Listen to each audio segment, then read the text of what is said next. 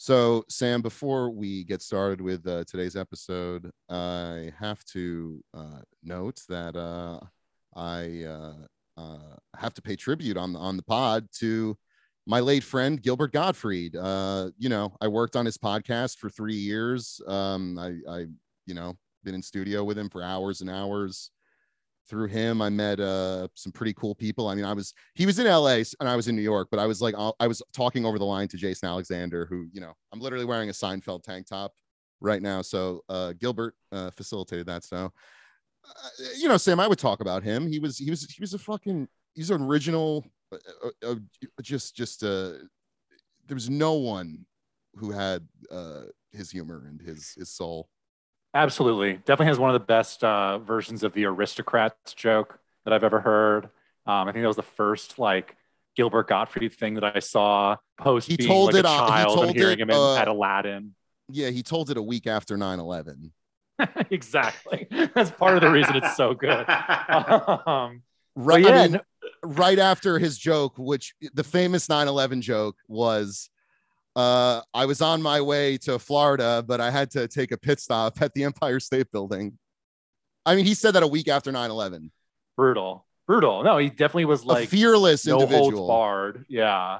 No, absolutely. And obviously, he also has a little obscure note here, but he has one of the best episodes of Celebrity Wife Swap out there. He swaps wives with, kind of sounds weird to say that, but it's a TV show. It's not real, so it doesn't matter. But he swaps wives with Alan Thicke, and like the sitcom actor. And Alan Thicke lives like an oil baron in he lives in like Santa Barbara on like acres of land. He has like horses. He has this gilded home, whereas Gilbert Gottfried lives in like an old Jewish man apartment in, Manhattan, and hangs out with like Richard Belzer all day.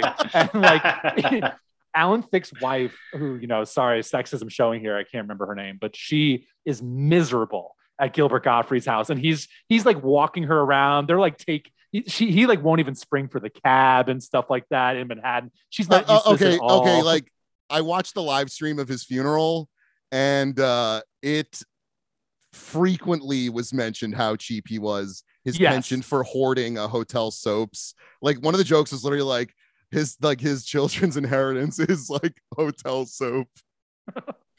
No, it's a great episode. Highly recommend it. Of wife swap, celebrity wife swap.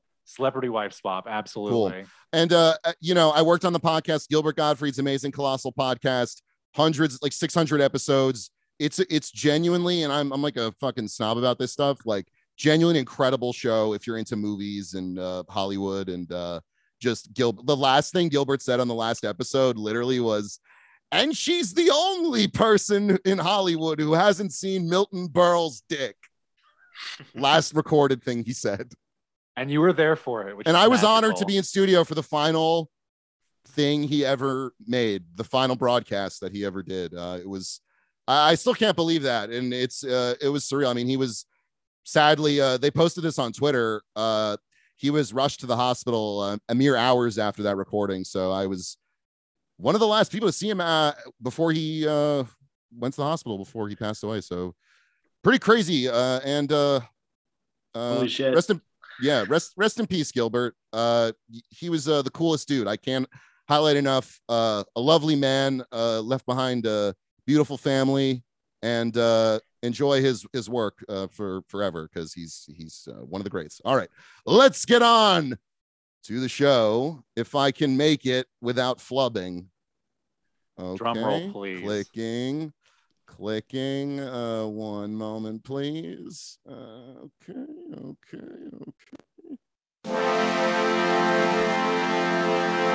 Ladies and gentlemen. Ladies and gentlemen. Ladies and gentlemen. Ladies and gentlemen. Ladies and gentlemen. Who let the hogs out?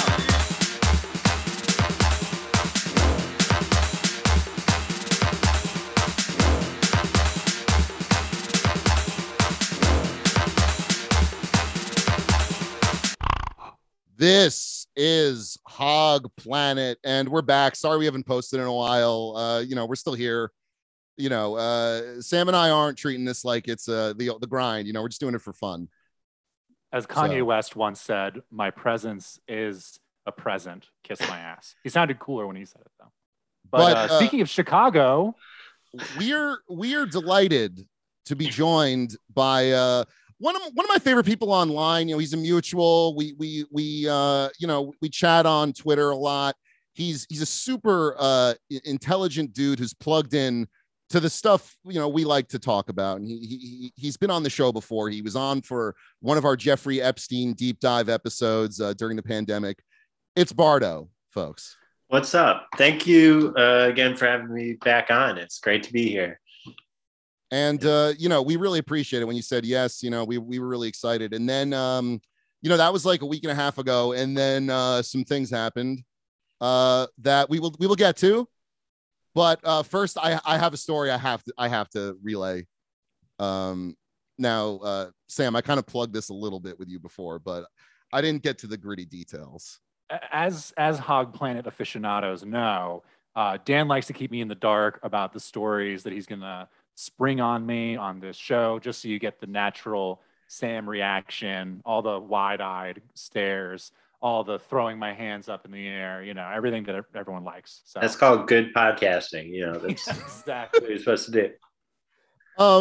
Okay, so I was at Lincoln Center at my cousin's graduation from podiatry school. She is now a doctor of podiatry of the feet and lower extremities, whatever that entails. She knows how to do it. God's work. I don't know. No, it's cool as hell. Congrats, Alyssa. Feet, one of the most important parts of the body. So, okay, the speaker was United States Representative Brad Wenstrup. Sam, if you want to give him a Google, that's Wenstrup. Brad Wenstrup. He's beautiful. Yes. Bardo, have you heard of this guy? I'm Googling him too, because like this name is setting up like little alarm bells in my brain and I can't. So I had to look him up. There was bad internet in the room. So I could only really get what he said in his speech, which was long as fuck. Literally, my dad was like, "This guy sucks," and went to the bathroom. He didn't say that, but you could tell he went to the bathroom just to get out of there. And then he came back, and the guy was still in. Wenstrup was still talking. So all I knew from the bio they provided in the program was that he was in the GOP Doctors Caucus. So these are some of the things. He looks like if Ray Liotta and Arlie Ermy had a baby. Yeah, another RIP by the way. RIP to Mr. Ray Liotta. Yeah. This is not Ray Liotta in my background. This is the GOP doctor. He is a doctor, Brad Wenstrup. He was in Iraq. Oh God. So he says there are three main points I'm going to discuss from his speech. Sure. One, he talked about being in Iraq, stumbling upon a group of emaciated individuals like Iraqis, prisoners, he said. And then he's like, "Don't worry. We brought them to Abu Ghraib." Holy shit. Dude, he said that like it was like, isn't that great? Like we helped these people. And I looked around and I said to my cousin, my cousin, I was like, "Do you know what that is?" And I could not believe he would say that. So that was one thing. Now, I don't know, maybe they gave out good like tuna sandwiches at Abu Ghraib some days. I don't know. Bardo, it just when I say Abu Ghraib, for those that don't know, I mean, I remember vividly. I was, I don't know how old you guys are. I think we're all about the same age. I'm like 34. I remember the 60 Minutes report that came out, like vividly, that shit seared in my brain. I was already like, so that would have been 2004 or 5, right? I believe it was first term Bush, right? Yeah, I think you're right. So early 2004 or late 2003, and I was like, a 15-year-old who was like, "Yeah, I'm an anarchist," but that was one of those like moments of like, holy shit, everything is even more fucked up than I thought it was, and that's weird thing to joke circle about. Around the A in your name formed. Exactly. Yeah. I was I think I was a little young for that at the time, but like that image of the people forced to do bad things and pose for pictures is definitely like was an enduring image for me when I was getting into like anti-war stuff, as I came of age, I guess. No, it was one of the, when you're a kid and you're like, oh yeah, George Bush is like evil, like he's like actually, uh, devil like. He permits this sort of, I mean, literally they had like naked prisoners with dogs like biting them. I mean, you can't. So when I was coming up, it was like a very weird time because Alex Jones hated the GOP too, and it was like this, like, I was dumb. That was part of it. I find that hard to believe. No, and it's still in there with me a little bit, but it meant that like he was the most present, not mainstream news source to like hate George Bush at the time. And when I read him, I'm like, okay, this dude's probably not like actually a Satan worshiper. I've never really been one of those dudes, but like I get why Alex Jones thinks he is. That was, I can't blame him on that. Yeah. Of all the people to assume that they worship Satan, I mean, if you think that's a bad thing, I would assume George Bush would be high on your list. Yeah. Just that clip recently of him like joking about how Iraq was the country that was invaded by the tyrannical despot instead of, Ukraine. He was obviously talking about Ukraine and Putin or whatever because that fits his agenda, but then managed to slip in that little Freudian mention of Iraq. Yeah, like, but he's like allowed to just wander around and spew that nonsense out. I didn't know that like former military guys got to like, I mean, was he brass? Was he someone who's brass, or was Wenstrup like a grunt? What was he? God, I don't remember his. He was a colonel. Okay, so okay. Whatever. But I didn't know they got to joke about that now. I thought that was still on there. Like when I hear Abu Ghraib, it's like hearing out. It's like, oh, don't worry, we took the Jews to Auschwitz. Yeah. Yeah. It's not like that big. I mean, exaggerations aside, it's still like maybe they have a nice gift shop. It's like a curse word. It's like I get what you're saying. It's like a curse word. It's like like as soon as I hear Abu Ghraib, I'm like, someone's making a joke that is beyond the pale. It's this thing that we'll get into when it comes to the Uvalde shooting. I looked around the room and I was I was the only one who had registered. Like my sister would have known, but she has COVID, so she wasn't able to. Also, Bardo, thank you for braving COVID to be here today. Hell yeah, brother. I defeated this thing mostly, and so podcasters don't take a break. If you had caught me a couple days ago, there's like a 0% chance that like we would have talked about something and I would have cried while we were talking. That's like been a really huge symptom of being sick for me, is just like crying about things. But so I mean, there's a lot to cry about this week. And that's part of it, but also things like I cried about. I watched the new Matrix movie. I cried about 15 times while I was watching the new Matrix movie. So, but it would have made for like more interesting podcasting, I think, if you had caught me while I was crying. Well, next time you get COVID, we will catch you in the initial spread. We'll do. If you want to whip up some tears now, go for it. I'm thinking sad thoughts just to like get going. But I'm sorry your sister has COVID. Yeah, no, but so she wasn't there, but she's plugged into all this stuff that we're plugged into, and I looked around the room and like nobody registered that. I believe my dad was out of the room at the time. He also probably would have registered this, but like nobody's registered like Abu Ghraib. Like, oh, that's not a place you take sick people to help them. Like, I don't care what. Like, I don't know. It reminded me of how people will look at things like the shooting and like they don't. It has no impact. Like it'll just like fade into memory, and then people won't even, you know what I mean? Yeah, it's one thing. It's like, You you know, think 'cause- Abu Ghraib was bad enough that it would have been like everyone in the room would be like, oh, what the fuck, man? But Yeah. nobody gives a fuck. I wonder how much Iraq war stuff has gotten either memory hold or like the younger generations just don't know. I mean, I don't know, like 20 somethings now, you know, were like a year old. Well, you know, some of them are like a year old when It was a 9/11 doctorate happened. ceremony. I mean, it was older Oh, okay. people. I mean, that's, so, Oh, okay. that's fair. you Never know. mind. Yeah. Forgot that context. I mean, Yeah. teenage podiatrists are becoming more and more common. Yeah, I mean, there's been a lot of news between now and when that all came to light, but that really did feel like one of those like moments in like the timeline of my life that I feel like kind of struck everyone equally hard. And we've had a bunch of those since then. We had a really big one a couple of years ago. So, and continue to, but it's still, I don't know. I can't imagine, I mean, not booing or something, you know, I understand why you didn't boo. I should have threw the shoe. Huge missed opportunity. The Muntazir. Okay, now hold on, gentlemen. We've only done 1 out of 3. I have 2 more points to bring up from the Oh speech. no.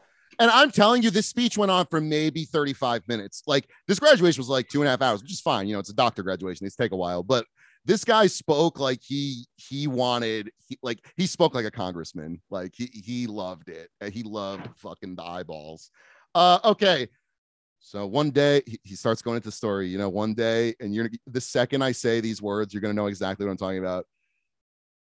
Members of Congress were on a baseball field. Oh, goodness. So Awesome. he was the one who saved Steve Scalise's life when he was shot on the baseball field. As and he was like, if the that Abu man was Ghraib going to thing kill wasn't like bad 30 members enough. of Congress. I just, No comment. no comment. Yeah. You said Nothing this is actionable will be said on this podcast. you said this is on youtube.com. That's where this is That's going. right. Yeah, Yep. no comment. No comment. Okay, but I'm sure we could comment on this. He invoked, I don't know where it came from, but he talks about does the name Todd Beamer mean anything to you? No. No, what? We're really He in was the weeds one of the now. guys who supposedly stormed the cockpit on United 93. Oh, whoa. I don't know why this was brought up, but he's like, we all need to be heroes like Todd Beamer. I wrote it down. Oh my god. And then I So the whispered, audience is literally supposed to like turned remember that name, but I turned to my Abu cousin Ghraib- and whispered, they shot the plane down. Oh no. I was like, I probably shouldn't have said You that. besmirched Beamer's good name. Come on. Oh, man. fuck it. It's true. Yeah. Yeah, you're probably right. We don't know anything, but you know. It kind of seems that way, but that's It's a weird thing to bring up at like the foot doctor graduation. You're like 9/11. I mean, I guess like if I was an old dude, you know, in let's say he was born in 58. So let's say in 30 years, you know, I'm talking at a graduation for some assholes and, you know, I'm going to, what good, interesting thing, like positive things are, it's hard to find positive things that happened in my lifetime, but, you know, you could be like, oh, and remember when that bird landed on Bernie Sanders' podium, everyone went wild and everyone in the audience was like, what? That's true. Yeah, That's like our nothing version of memorable that. has happened to me in the past 10, like, or nothing that anyone else would recall. If I were to bring it up, even a moment that we all shared collectively, I feel like 50% of the room would give blank stares. And my quick search yielded 2 interesting things that my father and I had a laugh about. One, he obviously was endorsed by Trump. And 2, he voted against the baby formula money. Oh, hell yeah. It's for Hell foot yeah. doctors, not for pediatrics. Babies, I mean, come on. You're on your own. Yeah. Yeah, they make it like the rest of us. I don't know. I feel like that's an awful but necessary transition. So To more podiatry? To what? Unfortunately. I wish. Yeah. So, all right, we got to talk about it. There was a massive school shooting in Texas. Uvalde, is that how you pronounce it? I think it's Uvalde, but Uvalde. I think yes, so I too. don't want to be wrong about that, but I mean, people listening know the details. So where do we want to start with this, Sam? I mean, first of all, I'd like to say it was bad. Seems glib to say that, but All right. Well, yeah, Bardo, it's honestly like horrifying to me because I feel like there is something truly sick about a society that allows this kind of carnage. There's something, I mean, just in a sleepy town of like 25,000 close to the US-Mexico border, completely senseless violence against, 21 people, 19 like mostly like 10-year-olds, and then a couple of adults as well, one of whom who like bravely gave her life to protect the kids. And then I believe her husband just died from a heart attack. Yes. It is like, I mean, it's hard to be, we're not Sam trying and to I be have funny kind of about just it been here. we've kind of just been DMing each other like more and more insane news stories about this all day. It just feels like I don't know. It certainly reminds me of the George Floyd moment a little bit. I know that's like weird it's just around the same time of year, and like it's weird. I mean, there's so many elements of like what is actually happening. There's excuse me. There's the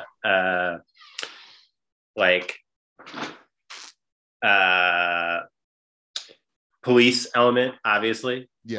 And that's what is in terms of like what I can look at as kind of like a rational person, because like when I look at the violence itself, I don't know how to process anything like that. I don't know how to look at it and be like, oh, here are the ways to fix it or whatever, because Sam, that something is just completely irrevocably broken. I had this thought the other day about how most, after like the Anders Breivik thing in Norway, they had like the next month, they had a national day of mourning about it. And I started thinking about like, that seems like a normal response, right, from a country. But then I started thinking about Americans don't get enough days off. And then there'd just be this huge subset of people who didn't like actively want a big shooting to happen, but would think like, oh, I bet we get a day off if there's a big enough shooting. And then there'd be a smaller subset of people who like want that. And then there'd be a smaller set of people who are just like egging each other on to do it. And so we can never have a national day of mourning. We can't like, something is just so sick. I don't know how to process it. My reaction to it has been like, it's just like, maybe we're too, I like to think that we can work together to make a better society. And it's daunting. And this is like one of the biggest blows to my confidence in that. I even think if I didn't believe it, I would still work towards that goal. But like seeing like that level of carnage and honestly, the way that, of course, it's, been processed. Of course, we're going to get into some horrible takes about it. But I mean, the fact that we have all these weapons out in the, I'm not some kind of huge gun control guy, but the sheer quantity of like weapons produced in the US that stay here and how, prevalent they are is like something, it's like a bell that can't be unrung. I don't know. It's like, it makes me feel like it really like shook my confidence. I was genuinely like, maybe we're beyond the pale. Maybe we're already into barbarism. Maybe we're not even going to get the chance for socialism or whatever. I don't want to like talk about too much like myself right now, but like, when I initially, saw the tweets about it, like I was on the subway home, and it was almost like it didn't really hit until you read the number of victims and the word children. Like, and their until then, it was kind of just like, well, another day in America. And then all of a sudden it's like, this is actually extraordinary. And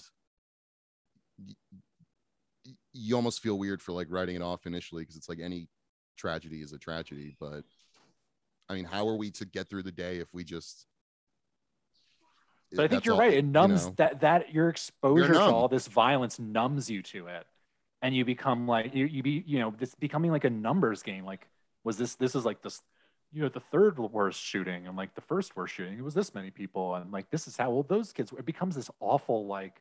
I hated that thing where people counting. were like, the Columbine kids are old enough to have kids now. It's just like, Oh. I don't fucking care, man. Yeah, I don't know. I did see one of the Columbine survivors talking about this, and it really ripped me up. I don't know, man, because it just seems so stupid that we're dealing with this, and that law enforcement is so fucking bad at this. So I pulled Yes. from the New York Times a little section here that I want to read. Please. So was it Uvalde? Yes. Uvalde, a small community not far from the U.S.-Mexico border, was among the beneficiaries, getting a grant for $69,141. At about the same time, the school district was building up its own security. It hired 2 new police officers last year, expanding to a 6-person force that serves about 4,000 students across several schools. The school system's spending on security and monitoring services more than doubled in the past 4 years, budget records show. The district's security plan included 2-way radios, threat assessment teams at each school, and a policy of locking each classroom door. At Robb Elementary, where the rampage took place on Tuesday, officials described fencing and closing the campus that was, quote, designed to limit and or restrict access to individuals without a need to be on campus, district records said. The school district's security training exercises in August 2020 included its own police officers, the Uvalde City Police, the county sheriff's office, and other local agencies. It was very successful, Pete Arredondo, chief of the school district's police force, wrote in a summary for district officials from the school district. Did not respond to messages for comment on Thursday. Now, important to note, I think he scaled that whatever fencing was supposed to restrict the school from outsiders. I think it was pretty easy to get through that. Yeah. That whole thing, like reading that, it's just like, the only response to this is going to be throwing more money at police, and this, right. Well, like all we are faced with is their abject like failure. But that's what's sort of interesting to me about this moment is, and there's no good that could come from anything like this, but we're having this weird moment where, like, I saw the Washington Examiner calling Biden and being like, the White House should investigate how these cops messed up so badly. The Washington Examiner loves police officers more than just about any newspaper in the country. And, there's all these news outlets trying to dance around this idea of having to say the cops fucked up real bad and got a whole bunch of people killed. And they're just kind of tiptoeing around it right now. But Greg Abbott's Greg Abbott's doing a lot of the press conferences himself, and it's very clear they're trying to keep it very tight. Mm-hmm. Yeah. But Bardo, I agree with you where I don't know if this is maybe just like a Twitter bubble thing, but I mean, if the Examiner is saying it, maybe it isn't, but the story for me is definitely like all the videos that the parents have. And of course, when things like this happen, parents become very vocal, and a lot of them become, politicized, which is like very natural. You would want to change things so this doesn't happen to other people, one would hope. But they've all been talking about how the police more or less were like controlling them as a crowd, and they didn't go in the school for what? It was like an hour or something like that. Sam, I think that's in our DMs. Can you pull that quote up? 40 minutes, but yeah. Bardo, like what's your experience like? When did you like start to be anti-cop? When'd you learn that? I've always sort of been, I've never really been like, when I was in kindergarten, I got my finger printed with everyone else. I wasn't like, fuck you, pig, but I was, I don't know. I have a lot of like, when I was like in my late teens, I lived in kind of like a rough and tumbly neighborhood. And so I'm going to tell trying to decide which. I have like a number of like really good police encounter stories that like are really good because I or anyone I was with didn't get hurt. But like, my first date with one of my ex-girlfriends, she's dropping me off at my apartment. And I'd been pulled over, or I'd been stopped and searched and all that stuff a bunch of times since I moved in here. And we're right out front of my house and the lights come on. And I'm like, don't worry about it. I get my ID out to be like, I live here. It's all good. And she rolls down the window and he has a gun in her face, like immediately. And he's like, get the fuck out of the car, get the fuck out of the car. And so we both get out of the car. And for whatever reason, we were listening to like Bach, and Bach was just blaring out of the car speakers while this is all going on. Or Vivaldi. It was Vivaldi. Oh, much more exciting. That's even worse. Much more exciting music than Bach. But so I'm like 4 squad cars and a paddy wagon show up. And I got searched. I got, put my hands on the back of the car and all that shit. They take everything out of my pockets. We have to have a lady officer show up for my ex. And in my pocket, I have money, I have a phone, I have a SOS pad, like one of those sponges with metal shit on one side. And I have a one-hitter. And one, when I'm getting searched, one of the cops is like, I bet if you hit this one-hitter, smoke would come out. I was just like, I don't know what you're talking about. But every single one of the cops asked me about my SOS pad. And they kept being like, what are you doing with this, man? What are you doing with this? I'm like, what the fuck do you do with it? Like dishes, man, that are the dishes that are in my house, that it's right over there. It's in my house. And I've been smoking this SOS pad. Sorry. Well, so after about 25 minutes, they let us go. And they're like, sorry, we had a partial on your VIN. Have a good night, which is not a real thing. You can't see a VIN. You can't, whatever. I go into my house and I tell my roommate about this and he starts laughing when I get to the SOS pad. And apparently this makes perfect sense to me now, but people who smoke crack or meth might cut off the thing of an SOS pad and put in their pipe. But I used to I've had guns held to my head on like 3 different occasions by police officers. I've been handcuffed probably 30, 40 times, something, and mostly just for like walking around. Only one arrest, and that was like Occupy. That was no big deal. Yeah. Right. But so I'm sorry to mess with so much. Dang. I don't know. It was really a weird couple of years. But so then how do you process this modern, this modern culture of, I don't know, this exhausting cycle of like, we're anti-defund the police, but like no one's defunding the police. And like, they just get more and more militarized. And, there was all this energy in 2020 and nothing really came of it. And, how do you process that as someone who's, has dealt with all this in your life? So, one of the things that's interesting about moving back to Chicago from Wilmington, Delaware, is in Wilmington, Delaware, people love the cops.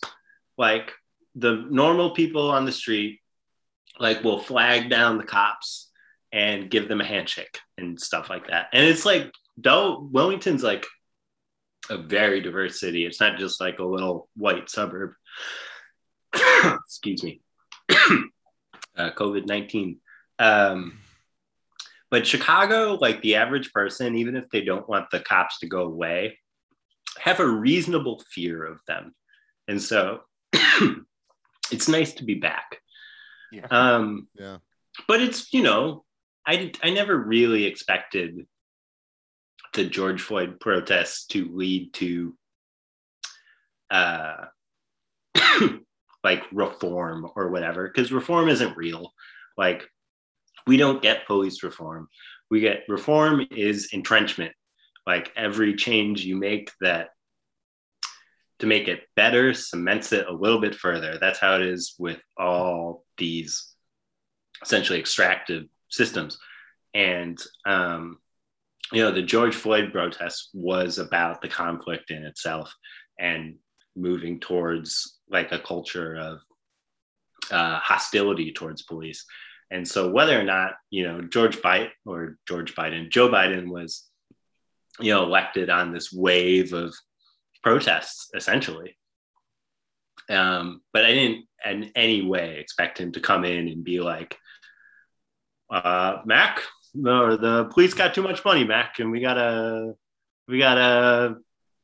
have them cool it like that. There's never chokeholds, man. Come on. I guess it was the same like flawed idea that many of us had with the Bernie Sanders campaign, where it was like, if we're just right enough, like the people will come, and it's like, no, not really.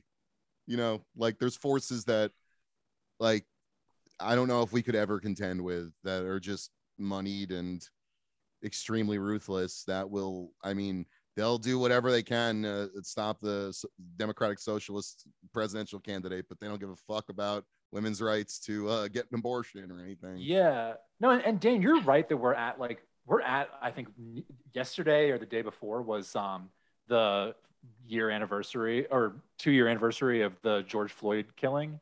And I believe Biden signed like an executive order that like bans chokeholds and no-knock entries. What that actually means, like whether or not that will stop police from doing it, or if they do it after this executive order, whether they're going to be held accountable or prosecuted or whatever, that needs to be seen. I would personally doubt it, but yeah, I don't know. This moment is unique because I feel like the story is so much on the police, and the usual we need strong, you say you don't want cops around. What about when something like this happens? In this case, the numbers on the Uvalde Police Department are preposterous. The town spends something like half of its annual budget on police. It's a town of 25,000 with a SWAT team. It's like if Westport, Connecticut had a SWAT team. They have all these cringy, awful posts of the people in the group posing with like their military grade weapons and body armor. And you look at it and you're like, well, you guys weren't doing shit. Why? I can't see, I don't know. Obviously I'm coming at this with a significant bias because I think the police are bad and I don't want them to have weapons and I want them to exist. But I don't see how you can look at this and see anything other than, you threw all this money at these people and they just treated it like to buy toys. They think they're play acting. They're having fun. The only crowd control they were willing to, or the only thing they were willing to do was, talk back to the parents who were like, why aren't you doing anything? And they're arrogant too. Like you asked me to look up that quote. There was a reporter in Uvalde who asked at a press conference, asked one of the police officers why you weren't, what were you doing between like 11:44 and 12:44? And they just walked away. Like they're really brazen. They know they have impunity and they don't even care, and they'll still hold up this feeling that they are brave. Yeah.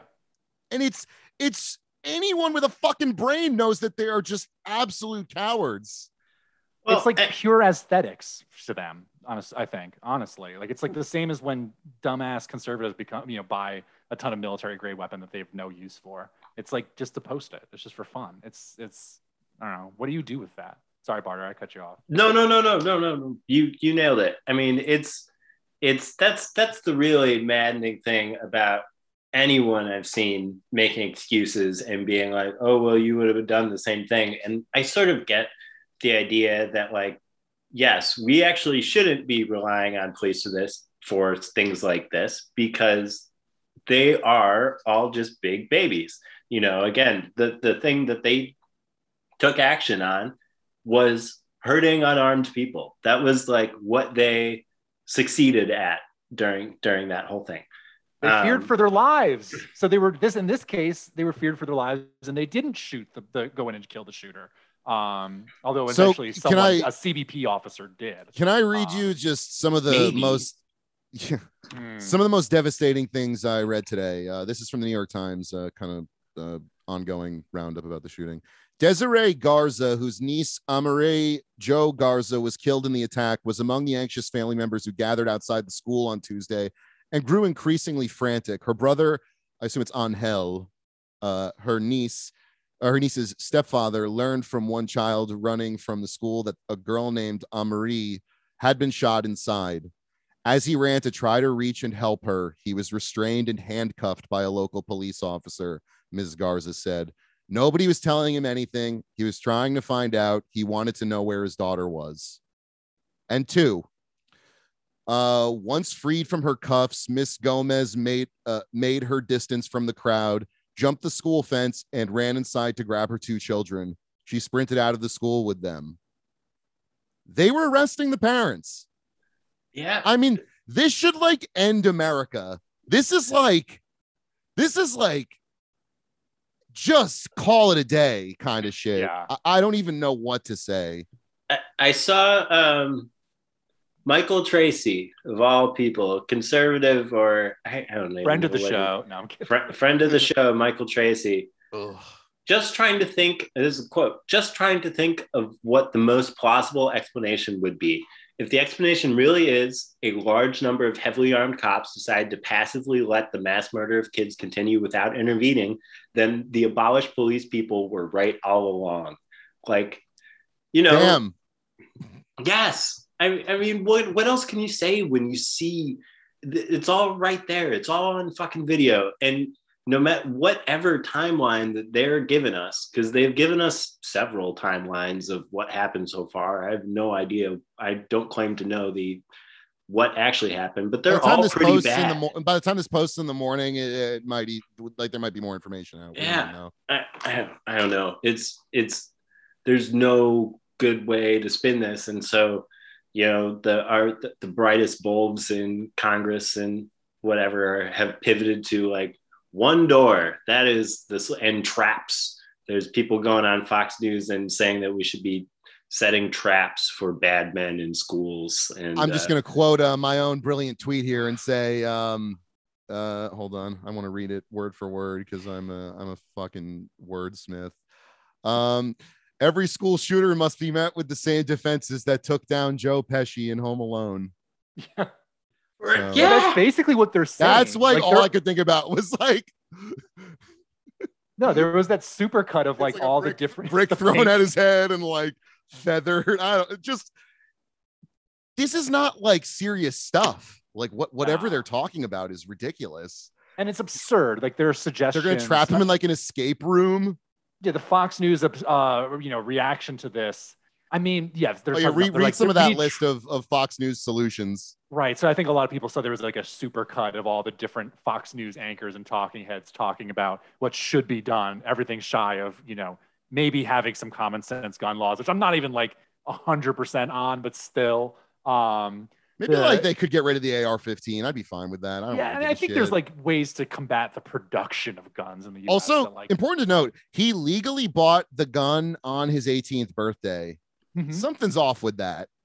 Yeah, it's a little odd, but either way, they're of course their suggestions are to arm everybody, arm a security guard, arm deputies and station them at the school, arm the teachers, arm the school administrators. Just imagine like a vice principal, like with like a handgun, barking at you in the hallway. That sounds great.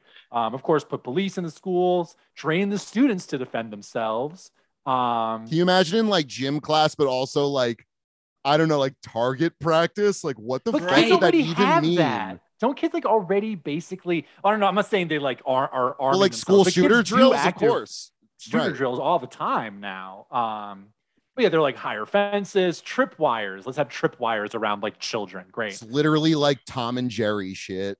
The single point of entry is one that really gets me. It's like, have you ever heard of the concept of a fire hazard? Sure, let's have like 1,400 high school students in a building with one exit. That sounds Maybe they won't get shot, but they'll like burn to death. Or like, if I was of a particularly sick mind, you might just show up while all the kids are waiting to get into the school in the morning in one long line, like it's just all of this. It's just the most half-assed, Looney Tunes bullshit that, like I've heard almost zero discussion about the fact that it sounds like he had like a really bad home life, and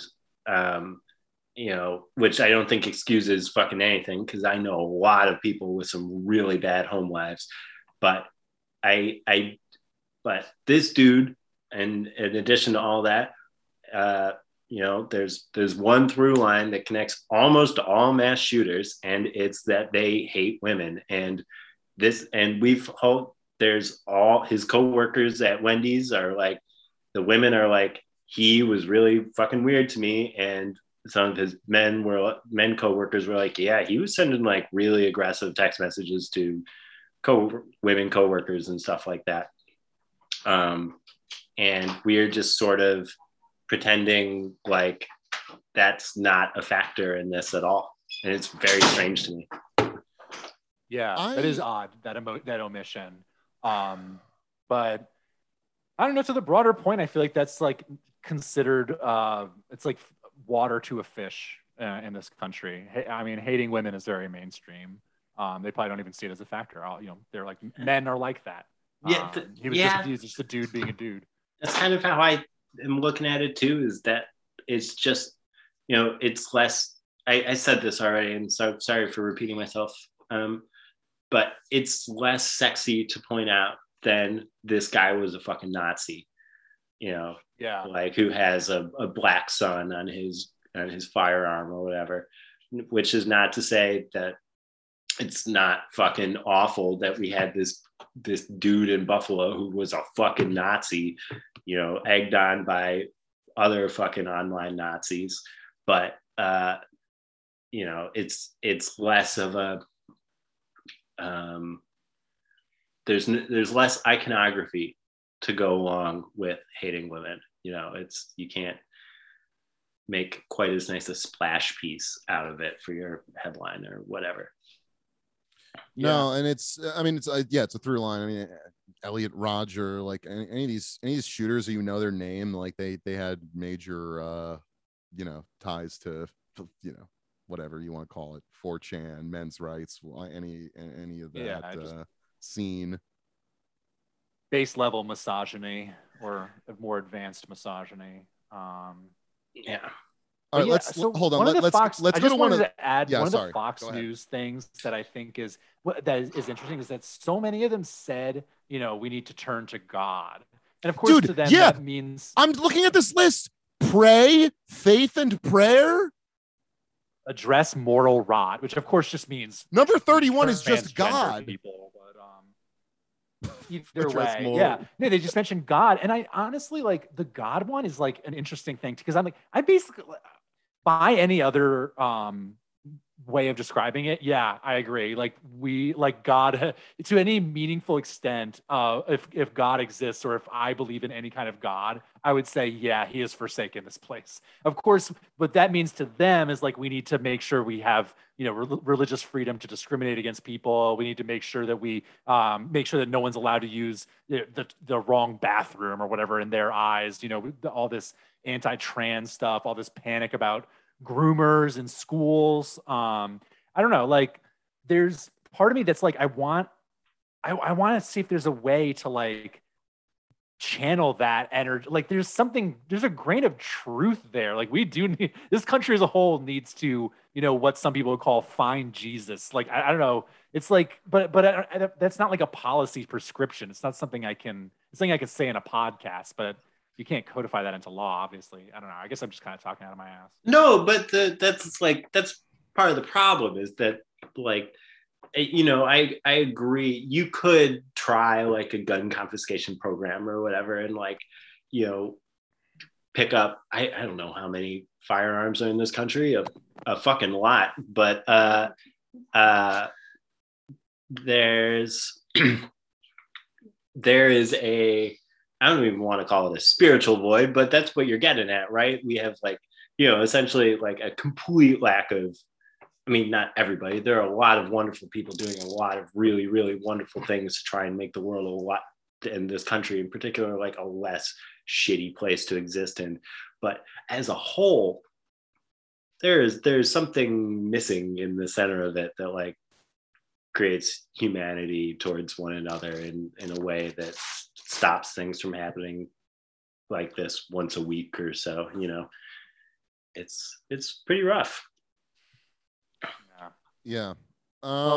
Just let's get a sorry, Sam. moment of What do you got? levity. I just want to get to the Scott Adams thing. I've been trying to get Just there for a so moment long. of levity, we've spoon fed the listeners enough and viewers enough vegetables here. The man of the hour, the man we need to hear from, is Scott Adams, the creator of Dilbert, infamous, vaguely right wing, but like mostly into hypnotism and objectifying women. I guess. Bardo, are you a Dilbert guy? I love Garfield. I love Garfield, and I think Scott Adams draws Garfield wonderful, and I hope he keeps drawing Garfield wonderful. But I liked Dilbert a little bit as a little kid. I never saw his really bizarre TV show. I'm pretty sure that Jim Davis is the Garfield guy, though, right? No. Yeah, but he used to get really upset with you if you would ask him Garfield questions under his posts. I'm sorry, I thought that was more common parlance, and that joke made more sense. Sam missed it. I definitely caught it. Went over my head. I'm the dumbass on the show. What do you? No. The town fool. But yeah, Scott Adams is one of the. What did he say the other day? I somehow have lost $25,000 on 3 different occasions or something like that. Yeah, it was something like that. He was talking about getting robbed of he's like, this happens to me all the time. Which was awesome. Well, and it was like on at least 3 different occasions, so possibly another one. He has weird semen ideas, and he has weird. But what did he say today? I'm sorry. This is like next. This is a one I hadn't seen before. I've been trying to transition to this for a while now, so I'm really excited we're about to hear this. It's one I really had not thought of. But prepare to smoothen your brain to a level of just complete pancake. Or maybe this is a galaxy brain take. We don't. Time will tell. But at Scott Adams says. If we made it legal for kids to kill their bullies, a lot of problems would go away. We'd create new problems, sure, but how could those new problems be worse? This is a thought experiment, not a recommendation. I did see that. Let's just let them at each other, whatever. Yeah, I mean, kill him legally, sure. That makes so much sense. Having like the purge in schools. He falls under sort of the like intellectual class of MAGA too, which is what I think is really special about him, is that there are people out there in the world that like think Scott Adams has something to offer us all if like the wokes would just like shut up and listen for a second. I'm the wokes. Yeah, exactly. Listen to Scott Adams. Consider letting kids kill their bullies. No, you're right that there's like a certain kind of like MAGA logic, which is like, if it sounds provocative, maybe it's the truest thing you've ever heard. I don't know. I don't know how to put it. It's like sophistry. It really is sophistry, where it's just like the artifice of reasoning. Ben Shapiro is a perfect example of this, because he's a kind of a gifted sophist, because he looks and talks like someone who's smart. Then if you try to reason anything out that he says, it's complete gibberish. And the only way he gets those, Ben Shapiro dunks on like a crying 17-year-old videos is because he just selectively finds someone, and the audience he's catering to is willing to they're looking for like red meat. They don't really care about the intellectual rigor of it. They care more about seeing someone that they don't like for a bad reason get yelled at. But I don't know. I feel like it's here to stay, even though I don't know. Hopefully people are getting wise to this, but I don't know. Maybe hang on. What happened? Hold on. I thought the GOP literally were going on TV every night saying teachers are groomers, but now we want to give them firearms in the classroom. They can't talk about racism, but they should be strapped. Bardo, your thoughts? I mean, this to me comes down to, well, there's 2 things. They don't really want like public school teachers to exist at all. You know, like when they're talking about this, they're not talking about like the like queer preschool teachers that they're also, when they're talking about giving guns to teachers, they're not talking about the queer preschool teachers. They don't want that teacher to like they're part of the same project. Let's arm non-binary teachers. They're saying, let's get out the teachers that say gay. Let's get a former, Marine in there who is, scared when someone gets up too quick to go to the bathroom. And let's give that guy a gun so that if a shooter comes in, then they'll be safe. And also let's make sure that is a private school or a charter school, so that they could be fired when they get too woke or whatever. That was the thing I was going to say. They're compatible projects. They would love to destroy public education. Well, the Federalist responses. The Federalist article we sent each other was literally a case for homeschooling after the school shooting. I mean, they want to destroy public education. Yeah, and it's like this. It's like this very kind of like Wild West idea of like protect your own. We live in this chaotic, violent world. Nothing is safe. We need to. I mean, I don't know. They want like some kind of like newfangled suburban feudalism. And they want like uniformity of thought with their kids.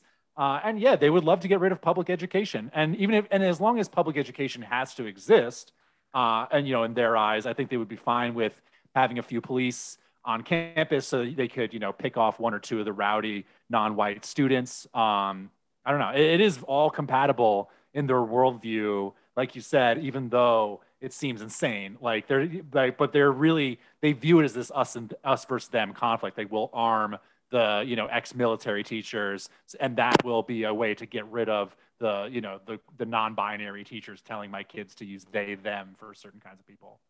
Right. Yeah. It never, and the other thing is like, most of this stuff, it doesn't matter what comes in conflict with one another. Like you can, fascism, there's no internal logic to it at all. It's just firing from the hips all the time. And this one does happen to be compatible in some like weird, freaky way that is truly upsetting once you get to the nitty gritty of it. But yeah.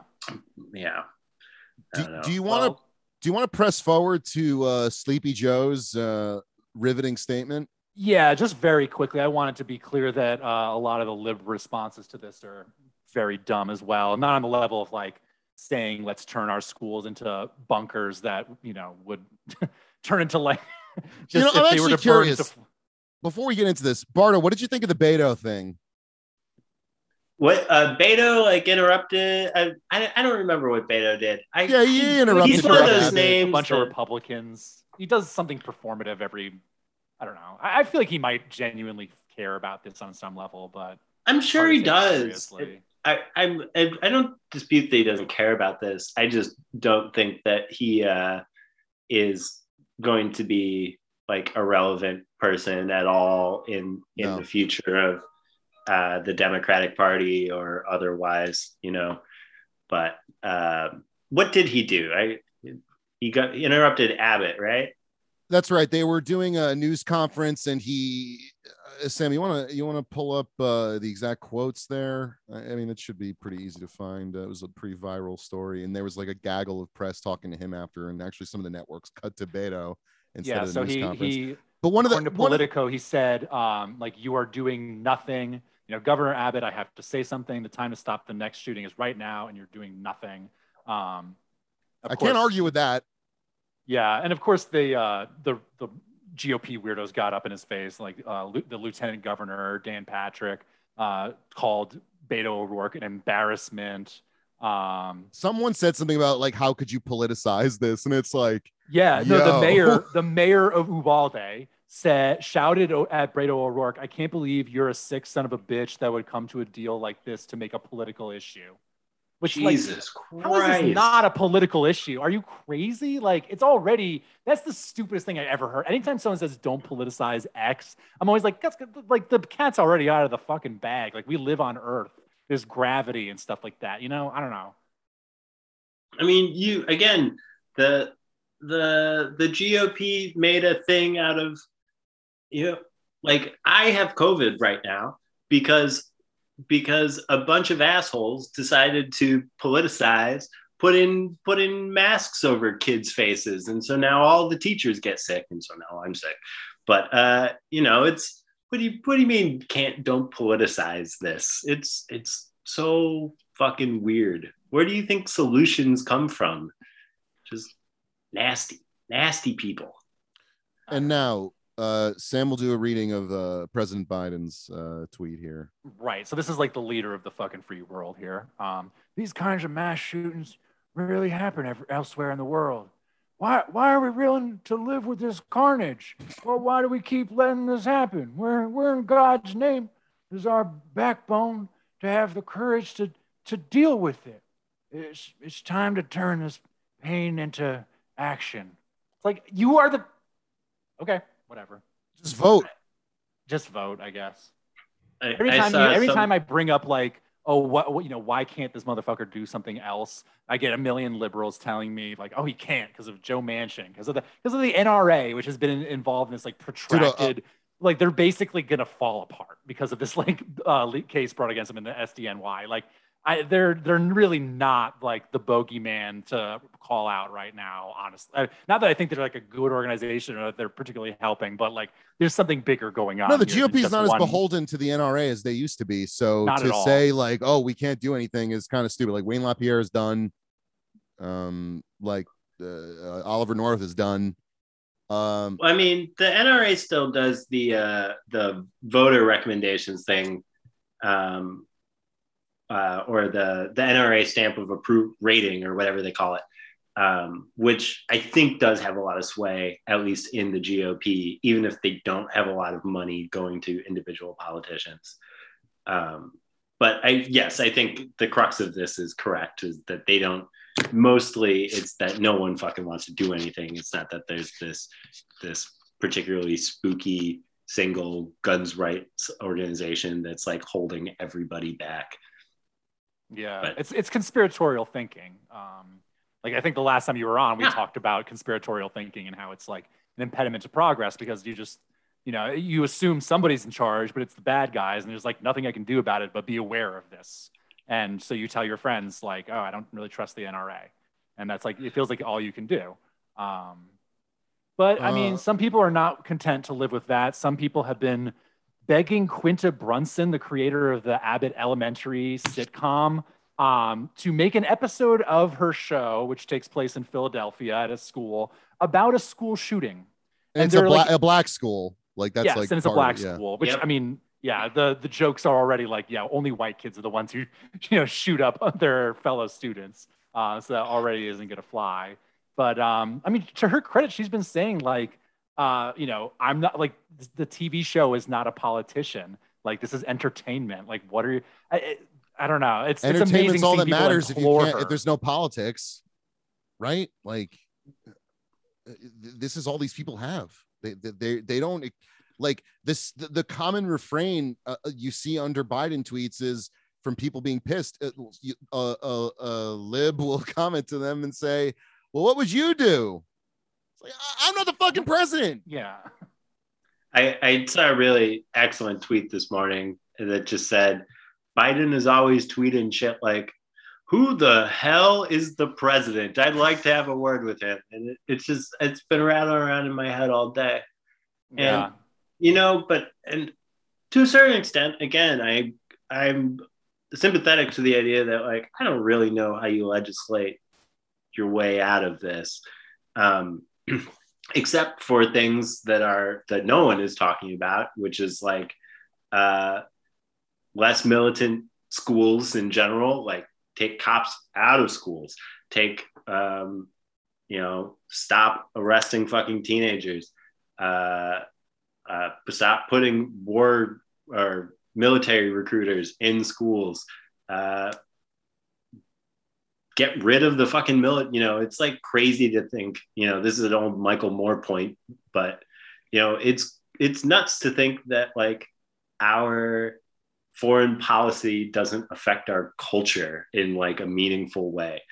And these are like all small steps to eventually lead to a greater cultural shifts where people don't think of this as like a feasible option as an outlet for their frustration or their anger or whatever, or their misogyny or whatever there is leading them to make this decision. No, and the perfect nexus of that is here with former DHS Secretary Jay Johnson. These guys all, one thing about Spooks I noticed is they have like the most made up fucking first names on earth. It's like J-E-H. J-E-H, Jay Johnson.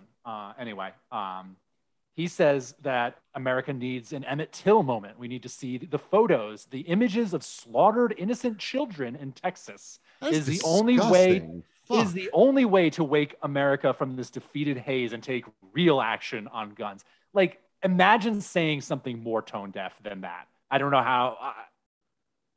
I just want to point out, it's hard enough seeing on my social feed like the actual photos of the dead, like of them alive. Yeah. That more, Yeah. you know, like it's hard enough. That should be enough. Yeah. We started this conversation talking about a guy making jokes about Abu Ghraib. You know, like we all saw that.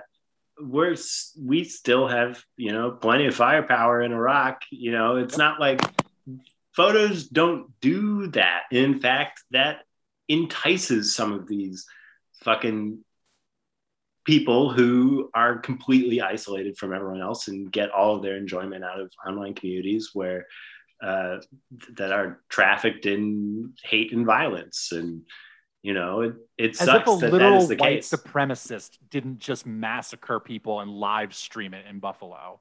Like, Right. Is that not enough? Like, what more do you need? It's fucking crazy. Yeah, it's like, oh, people will see that, and then, but it's like, what would the actual results of that be? Just people being like more disturbed and like detached and psychologically destroyed than they already are. Yeah. Bardo, sorry, go ahead. No. Just I don't know what else to say about this. I know. I'm thinking, do we have any closing thoughts on this topic before we lighten it up a little bit?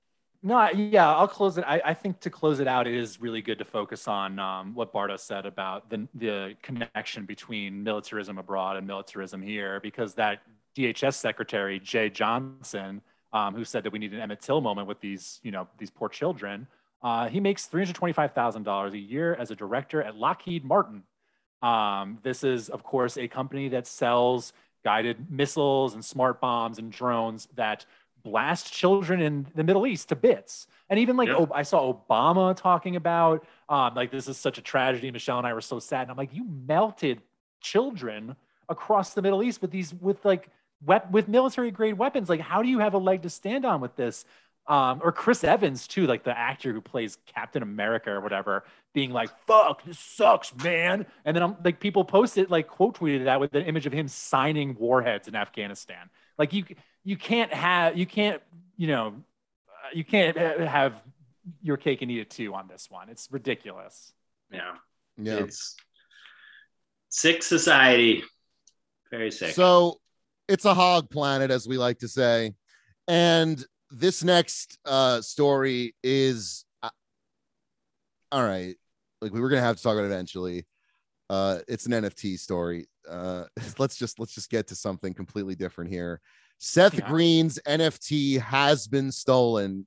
Sam, give us a roundup before we watch this horrific trailer for Seth Green's Bored Ape Yacht Club TV Seth show. Green is like is a true believer in the NFT world. And we all know Seth Green, right? Bardo, you've seen Austin Powers, of course. Oh yeah, Austin Powers, Idle Hands, Buffy. I never really watched Buffy, but I think he was on there, right? Maybe. Rat Race, great movie. Rat Race, there we go. Yeah, series of winners, but I know Seth Green. Yes, so Seth Green, small, funny Jewish comedy. Yeah, guy. Seth Green was on Buffy. Thank you. Okay, good. Good job, Dan. You did a great job. So he wants to make. He's an NFT true believer. He's part of the ape community. He drinks all the Kool-Aid about like, oh, we're, it's a social club. Like we do this for fun. It's not just like stupid ass investment vehicle for dummies and probably a Ponzi scheme. And so he's so inspired by it that he wants one of his Bored Apes to be to star in this comedy where he's just a bartender at like a local watering hole. And in the trailer, which we'll play, like there are all these other NFTs walking around there. It's sort of like, I guess, like sort of like in BoJack Horseman, how there's people and then there's animals. It's like there's people and then there's NFTs who are cartoonish. And he is the voice of his own Bored Ape, number 8398. But unfortunately, many people have been getting fished out of these NFTs, like like mistakenly giving them away somehow on the internet. Maybe Bardo knows more about this, but like apparently like there's some phishing scams that they do where even if you delete the email out of your inbox, it like transfers your NFT to the person who sent you the phishing email. Like it's not just normal phishing, like don't click this link. There's apparently a lot of ways you can do it.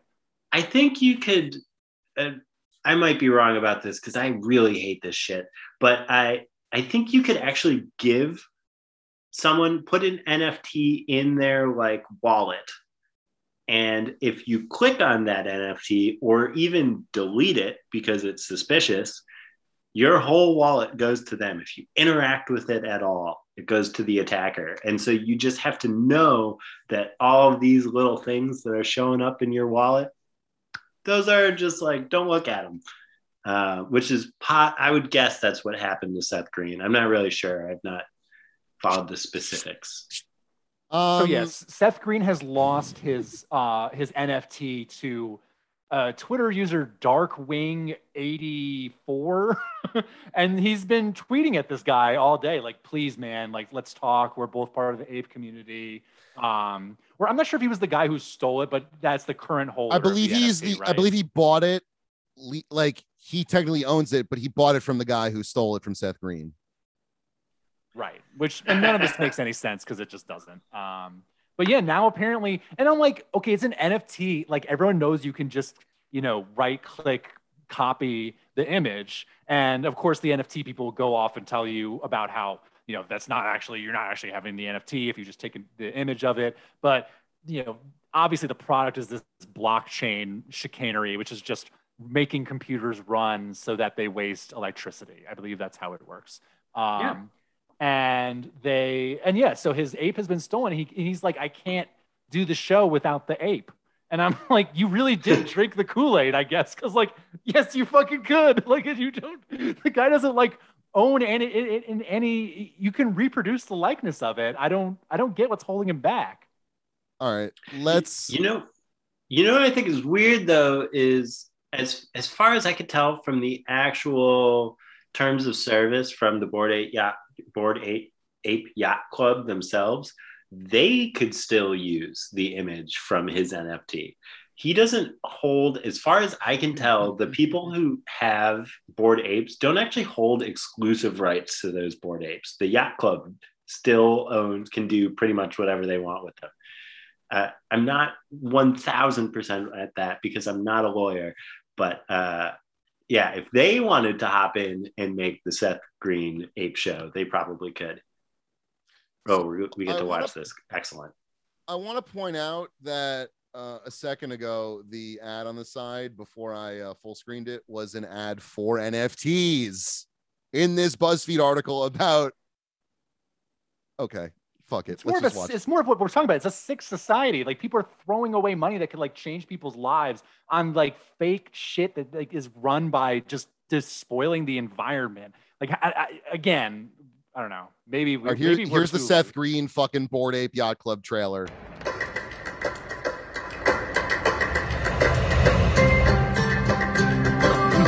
Kickstarter music is so bad. It's like the worst kind of like low rent pitch music I've ever heard. It seems like it has to have been free. Like there's no way he paid someone to write that music. That is from like free beats to walk down the street to on YouTube. That's very weird. It's public domain. All right, so we're seeing like the ape walking down the street to the White Horse Tavern, which is the, Patty's Pub or the Cheers bar in question. There's nice people, regular looking people, and then the bartender is just this ape. This man with like in a suit, like a chubby man with a beard, and like roses bursts in breathily. I remember this guy featuring heavily in this, but I cannot for the life of me understand what we're supposed to be taking away from that. I believe that this. is actor Connor Ratliff, who had a podcast called Dead Eyes, where I don't know, it was about him. He was fired by Tom Hanks like 20 years ago on a job, and then he tries to figure out why. And in the end, he talks to Tom Hanks. So now he's acting in an NFT show. Great stuff. Hey, Gary. How are you? How you doing? Good. Yeah. So the Bored Ape seems to be the bartender, or is that like his? I believe he's the bartender. Yeah, that's like the premise of the show. It's like he's like the Ted Danson. I'll just say, that's who they part maybe tonight. And it's Seth Green doing the voice. There's now like Roger Rabbit-esque characters. I'm taking my break. Yeah, I'm like, are those also NFTs? I guess. I think you're supposed to do that, right? Are they like getting stoned on the roof? Like, what is this? Yeah, there's, yep. The variety of the NFTs is really weird too. Like, there's people who look like, legends. And there's that guy Rajat from Twitter. They're now pouring the man in the suit and tie a gigantic glass of whiskey. Only gay guy in my ballet class who can make a fist. This just like really low rent gay joke they make midway through it. You're never in a relationship. Yeah, I like it that way. If I don't come in Monday, pick me up at the ICU. Want to grab a slice or something? Yeah, no offense. Nah, none taken. I was just being polite. Where are these jokes? Like I haven't heard any jokes yet. I will also say. It looks like it's going to be. Didn't follow it. Yeah, I don't know what the fuck's going on. It looks like it's a drama, maybe like more of like laying on like a relationship building show rather than like a haha comedy show. Yeah, one of those like sort of sad comedies like Louis or Master of None or like I was thinking This Is Us or something like that. Oh, okay. But with cartoons. I don't know. I can't figure out what is supposed to be drawing me into that show. It's very unclear. The one joke was the big cup of whiskey. Yeah, the one joke is the inexplicable dude who busts in, and I don't know. The apes are fucking stupid. And why don't we read Seth Green's really funny response? Looking forward to precedent-setting debates on IP ownership and exploitation, having spent 18 years studying copyright and the industry laws. Yeah, okay. When? Okay, Seth. I'd rather meet at Darkwing 84 to make a deal versus in court. We can prove the promise of ape community. The apes hang in the balance. I don't know. The promise of the ape community. You may not have real community, but you can have ape community. Yeah. Yeah, you can't like you're lonelier than ever, but the apes are there for you. Also, why do the apes all look like they're crying? They don't really look like they're bored. They look depressed. I mean, that's what's going on here. Yeah, I don't know. I feel bad for, or if they don't look depressed, they look fucked up, which is fine, and I hope they're having fun. But like, that's true. I don't get the visual appeal. I don't get it's clearly a bad investment because okay, but like he's not allowed to make the show if he doesn't get Darkwing to sell him his ape back. How does that make any sense? Like, who owns Sam has been his background for those watching on YouTube now? Sam is the ape now. It's mine. It's not like he's not using the JPEG for the show. Like, it doesn't matter. It's not like if you just were, you drew like Minnie Mouse and you're like, I own this character.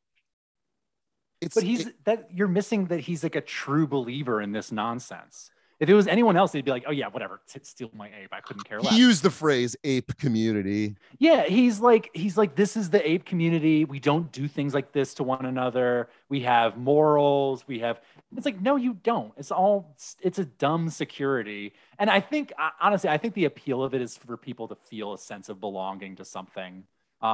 People with a lot of money, obviously, who can just throw it away, and they want to feel like they're part of something. And a lot of people these days don't feel like they're part of anything. I don't know. Let's run through the crypto and NFT stories we pulled, Sam. Obviously, people have been giving Larry David shit for being in a huge crypto ad during the Super Bowl. Right, because these things, all the stable coins fell apart. This is, during not to date this, but like this is during the crypto crash, where a lot of average people who sunk, more money than they should have into this stuff are left holding the bag when these exchanges fall apart or, just plummet and have no value.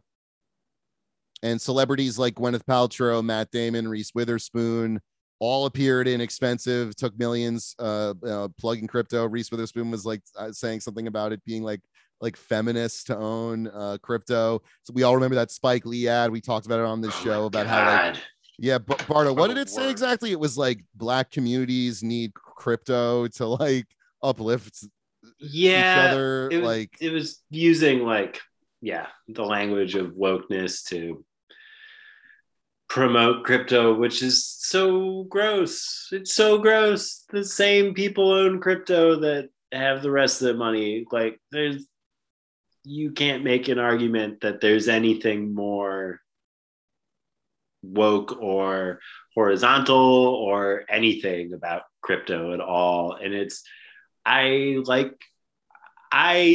am one of those, I'm kind of like an apologist for Spike Lee a little bit. Like I try, because he's done a lot of really good art, but oof, that was pretty gross. I seem to remember not the only gnarly thing he's done, Yeah, I seem to remember the line from him being like, old money was, racist and sexist, and, it's for old white men, whereas new money is, diverse and it's like authentic and all. It was show me the guys who own the most crypto. I know. Actually, like if you look at it, stocks are more democratically owned than crypto. Like a wider swath of people have stocks than like the people who hold crypto. It's overwhelmingly rich people because they're the only people who are willing to throw away money on this nonsense. Right. And opponents of it are guys like Michael Saylor and like who's like literally a billionaire. Yep. I feel like let's just keep going. I feel like I have to mention, we've done an Epstein episode before. Lost in all the news today, and it's always when there's a million things going on. Kevin Spacey was charged with 4 counts of sexual assault in the UK. I mean, about fucking time. What the hell were they waiting for? I guess this means I'm not getting my annual birthday video on Christmas Eve of him being terrifying. Are you a Christmas baby? I am a Christmas baby. Yeah. Oh wow. Christmas Eve, December 24th. Christmas Eve. But wow.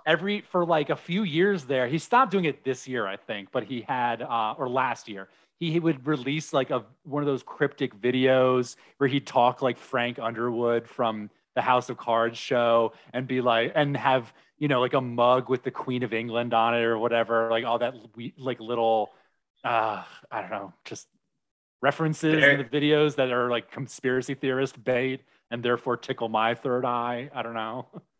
Yeah, I mean, his whole deal since he got called out has been, I've tried to distance myself from like thinking about all of that because it makes me feel so wackadoo.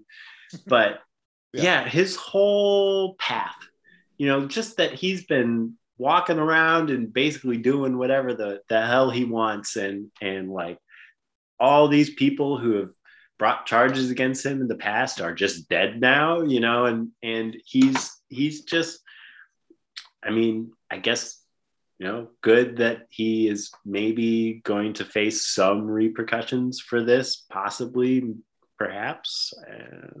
Apparently, But- I think it's like if he doesn't go to the UK, like they can't like extradite him there or whatever. Oh, I So- assumed he was there and they arrested him. No, Oh no. no. Oh.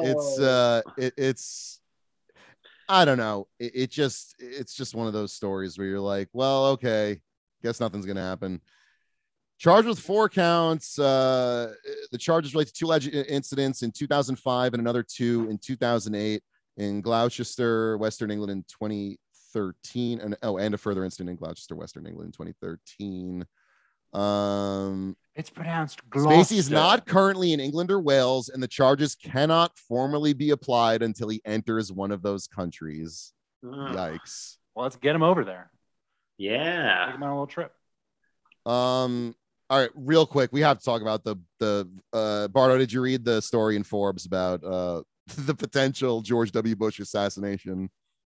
You know, I read a little bit of the story in Forbes, and then I read some other stories about the story in Forbes. But yeah, I know about the guy who the FBI informant flew to fucking Texas so that he could go around and take pictures of George Bush's house, and then they arrest him for it.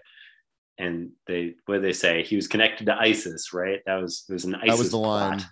Yeah, so the headline could be ISIS plotting to assassinate George W. Bush in Dallas.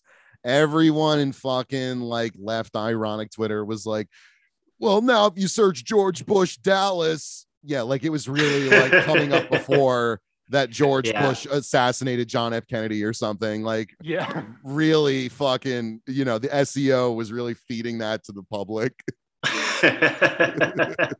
And So I this is thought what's- that was funny. Like, I was like, there's- it is fun. It's hilarious. Sorry to cut you off. It sounds fun, like insane. I was trying to explain it to like my mother-in-law, and I just realized I was like, I sound like a crank, but this is not even the first time they've done this.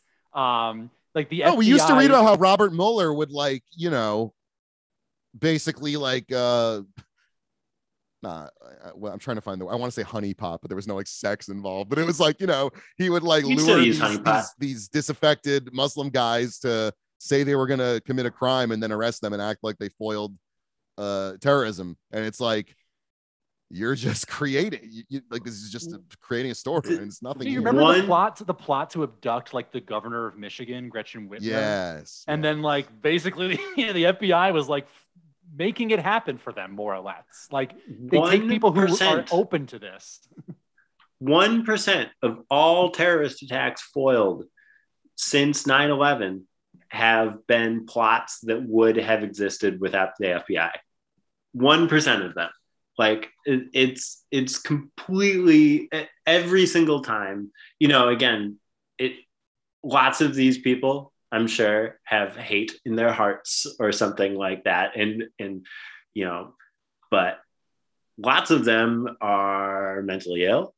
Lots of them are just completely disaffected, and but most of them have had zero resources to accomplish the things that they were arrested to do, and wouldn't have any of those resources without the FBI. And then the problem, and then we have this thing where everything that does happen that's real, and tangible, like the Buffalo shooting, for instance, you have all these freaks coming out of the woodwork and like talk about how it's a false flag, it's false flag, it's false flag. Here's the reasons why. And so you obscure the fact that things like that actually do occur, like the Muhammad thing, which was a shooting that not even it wasn't even an FBI informant egging him on. It was FBI agents egging him on, and there was an FBI agent present at the shooting itself. And when you say that, you sound like a crank, because everyone else talking, in almost every other instance, if you're talking like that, you are kind of a crank. But yeah, like all of these things are made up, and occasionally, whether or not the Dra Muhammad one, they just didn't want to stop it or were unable to, is kind of unclear to me. But it becomes kind of, obviously this guy taking pictures of George Bush's house wasn't dangerous, but occasionally it gets to the point where it could get kind of dangerous, and it's kind of horrifying that the FBI creates these and then just tears them down at the last second.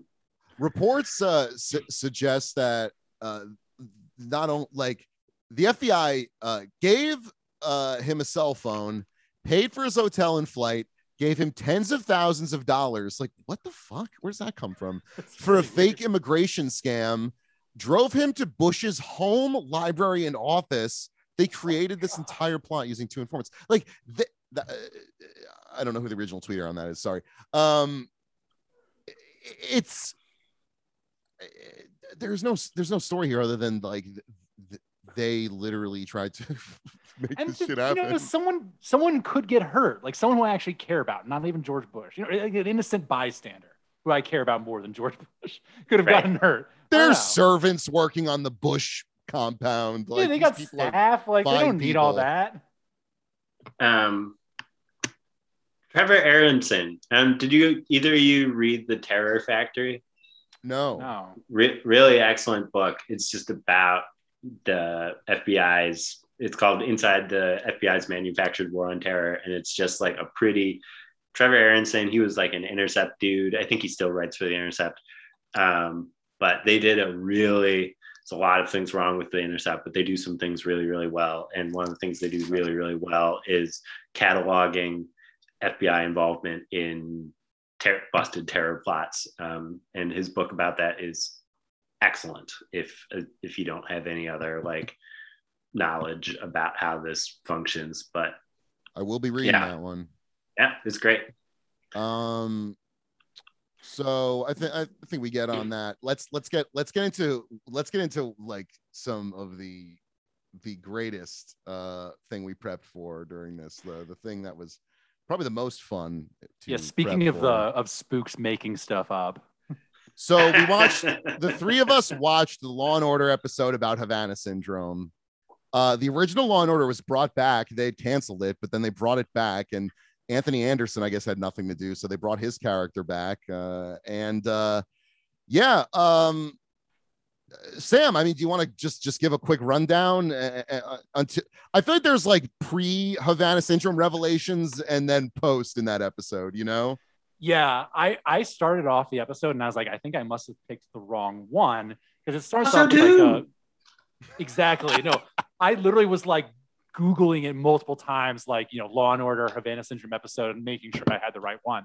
Because it starts off just kind of like any other Law and Order episode. We have a corporate woman working. She's the person who's going to get murdered, obviously. But she's the CFO of like a big company. And she's the CFO of basically like if Elon Musk had just one company that instead of like a million dumb ones. And like it was just like Musk Corp. It's like the equivalent of that. They literally say that, which is one of my favorite elements of shows for the lay person, I would say. Like, I don't know, shows for I want to say shows for dumb people, but it's kind of mean. But like they explain the references for you in shows like this, and they do that later on. They're like, he's basically Elon Musk. So she works for basically Elon Musk. She's the CFO. She's working late on her computer in her home. She unlocks her door when there's a knock on it. She says like, "Oh, it's you." And then it immediately cuts to, Anthony Anderson and I don't know, the white guy whose name I can't remember, whatever that actor is, showing up and being like, this woman was strangled in her home. They find residue under her fingernails showing that she fought back, and they're able to get a sample from that. And then we find out over the course of it that there's one guy who's like a consultant, like an accounting consultant who works with her closely on a big deal that, the Musk Corporation or whatever is working on, where they're going to buy like a solar energy company for, hundreds of millions of dollars or something. Clearly this all takes place in the fantasy world that is Law and Order. But either way, the original suspect is like someone who works for the solar energy company, which we find out was actually not going to be bought. And there was a huge reversal in the deal to buy for Musk Corp or whatever to buy this company. And this guy fingers instead. He says he saw the consultant from the accounting firm leaving her apartment, and they, of course, our dogged detectives show up at his house, and he folds instantly. He's clearly like super guilty.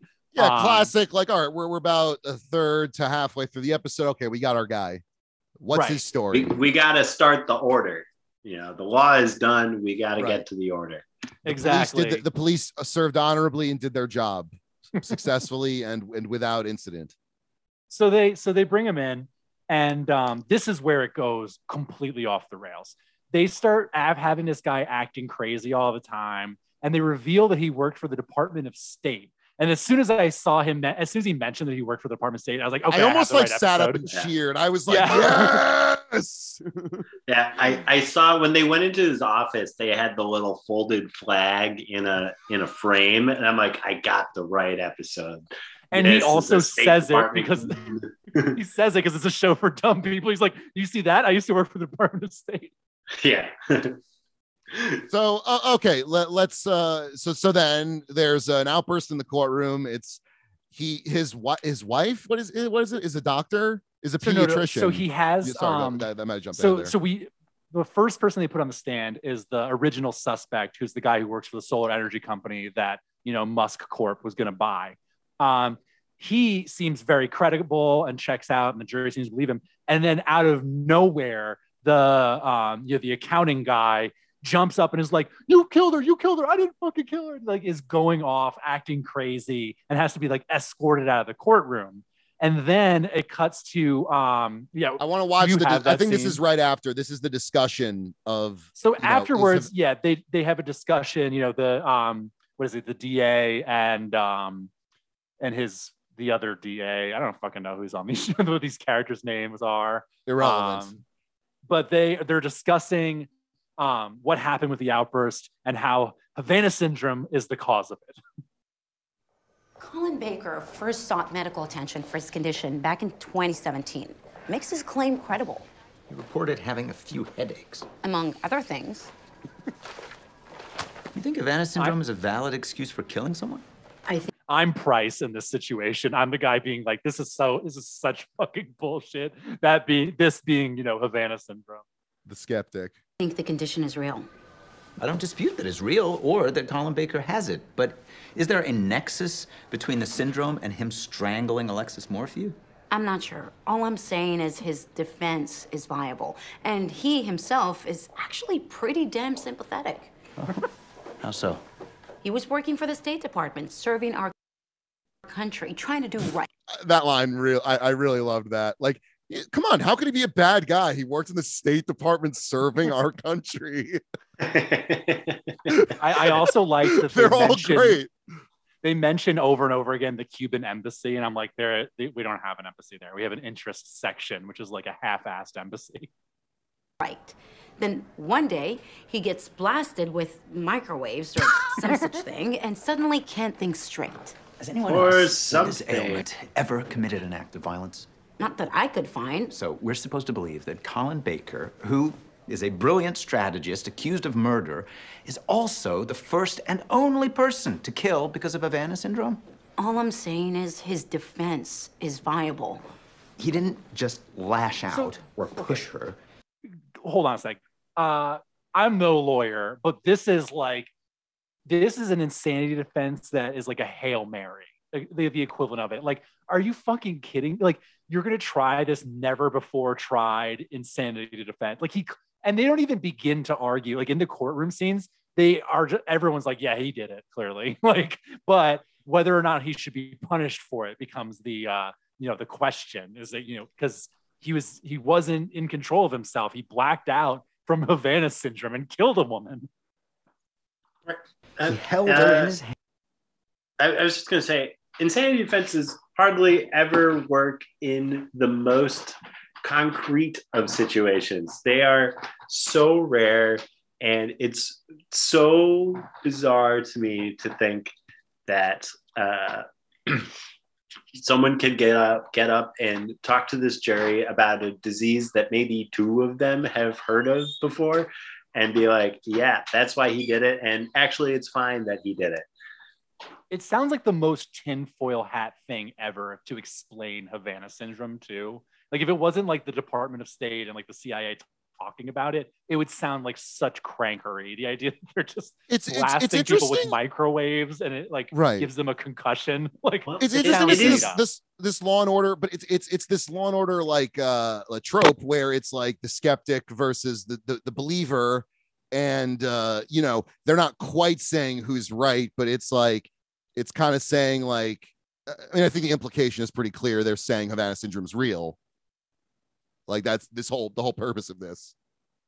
Yeah, it feels like they're like someone from the government went to the Law and Order writers' room and was like, "Hey, we passed that bill last year, giving all that money to victims of Havana syndrome, and everyone seems to think that was very silly.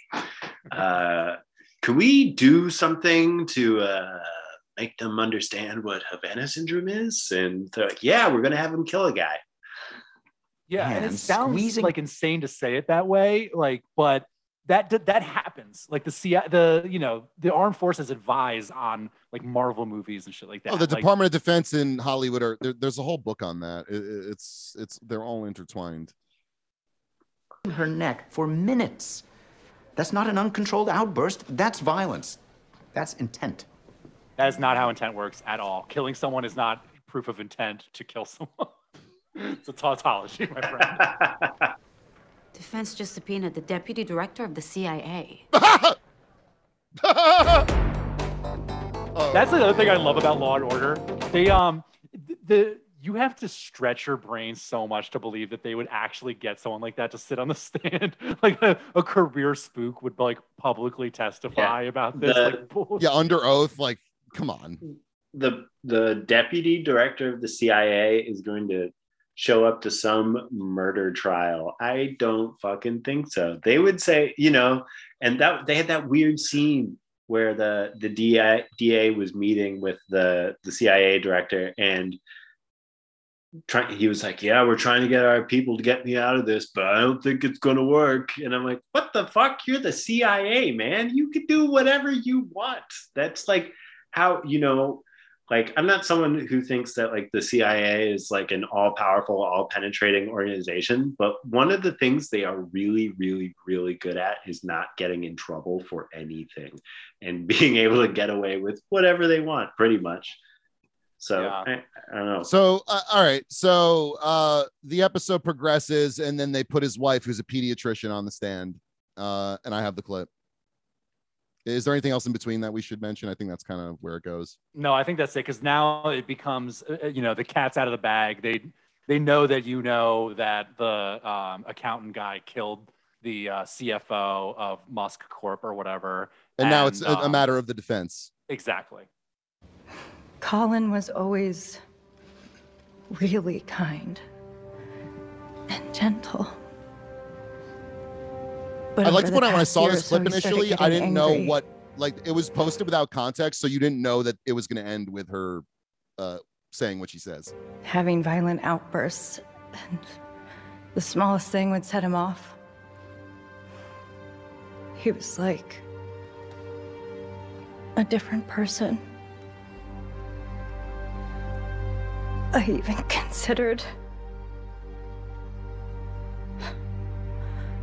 considered leaving him at one point, and I feel terrible. I didn't realize it was the Havana syndrome. Oh, dude. Colin was always... God dang it, it was the Havana syndrome. The Havana syndrome the whole time. The Havana syndrome took her husband and ruined him. Bardo, this is actually, I didn't mention this, but we're bringing in a surprise correspondent for one segment, so I'm gonna admit him into the room, but we can continue to break down that Law and Order. Oh, excellent, good.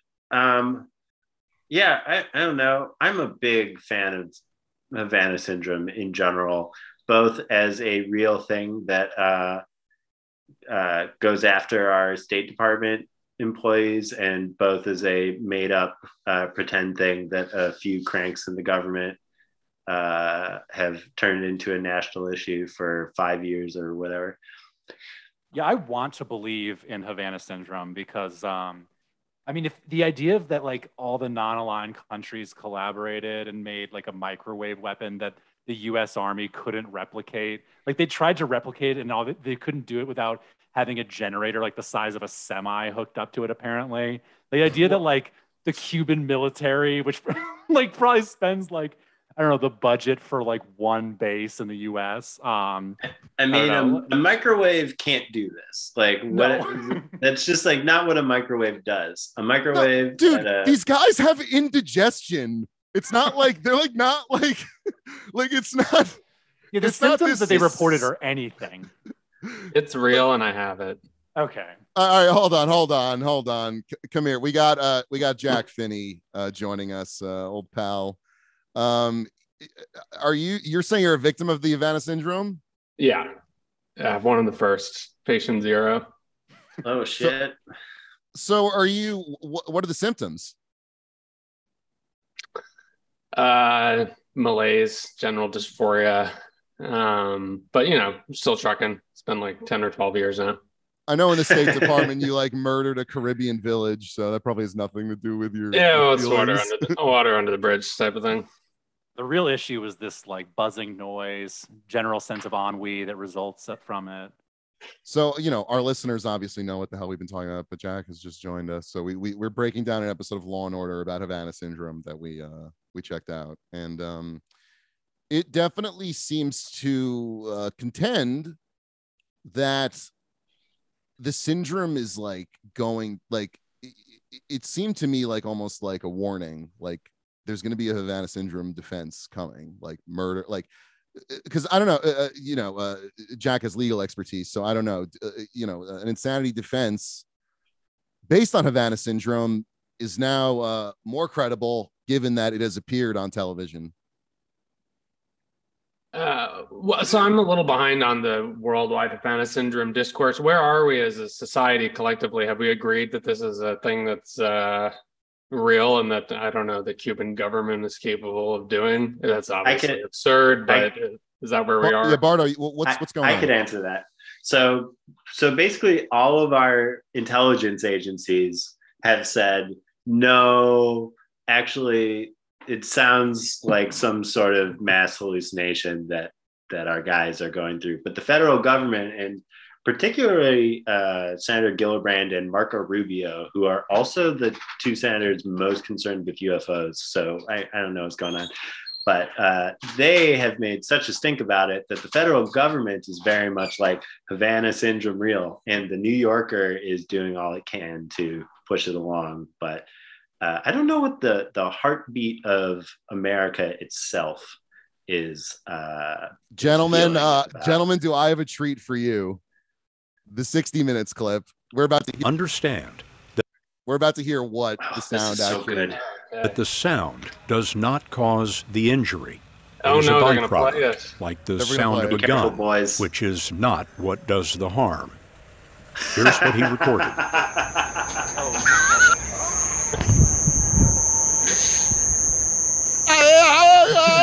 The injured officials we spoke with said this. I gotta bust in here real quick as the resident person who has actually been to Cuba before. It's in the Caribbean. It's in the tropics. There's tons of bugs. What are you smoking? Like, obviously it's just a bug. I don't know why they have brain lesions. I'm not an expert on why, like this. They don't. Yeah. Or they have. I heard people saying they have lesions on their ear or something like that, but it sounds fake as fuck. That is fake as fuck. Whoever told you that is lying to you. They don't have lesions on their ears. Good to know. You know what that sound reminded me of? You know, like 10 years ago, there was this thing that went around called binaural beats. And this was like a YouTube trend. Is it like iDozers?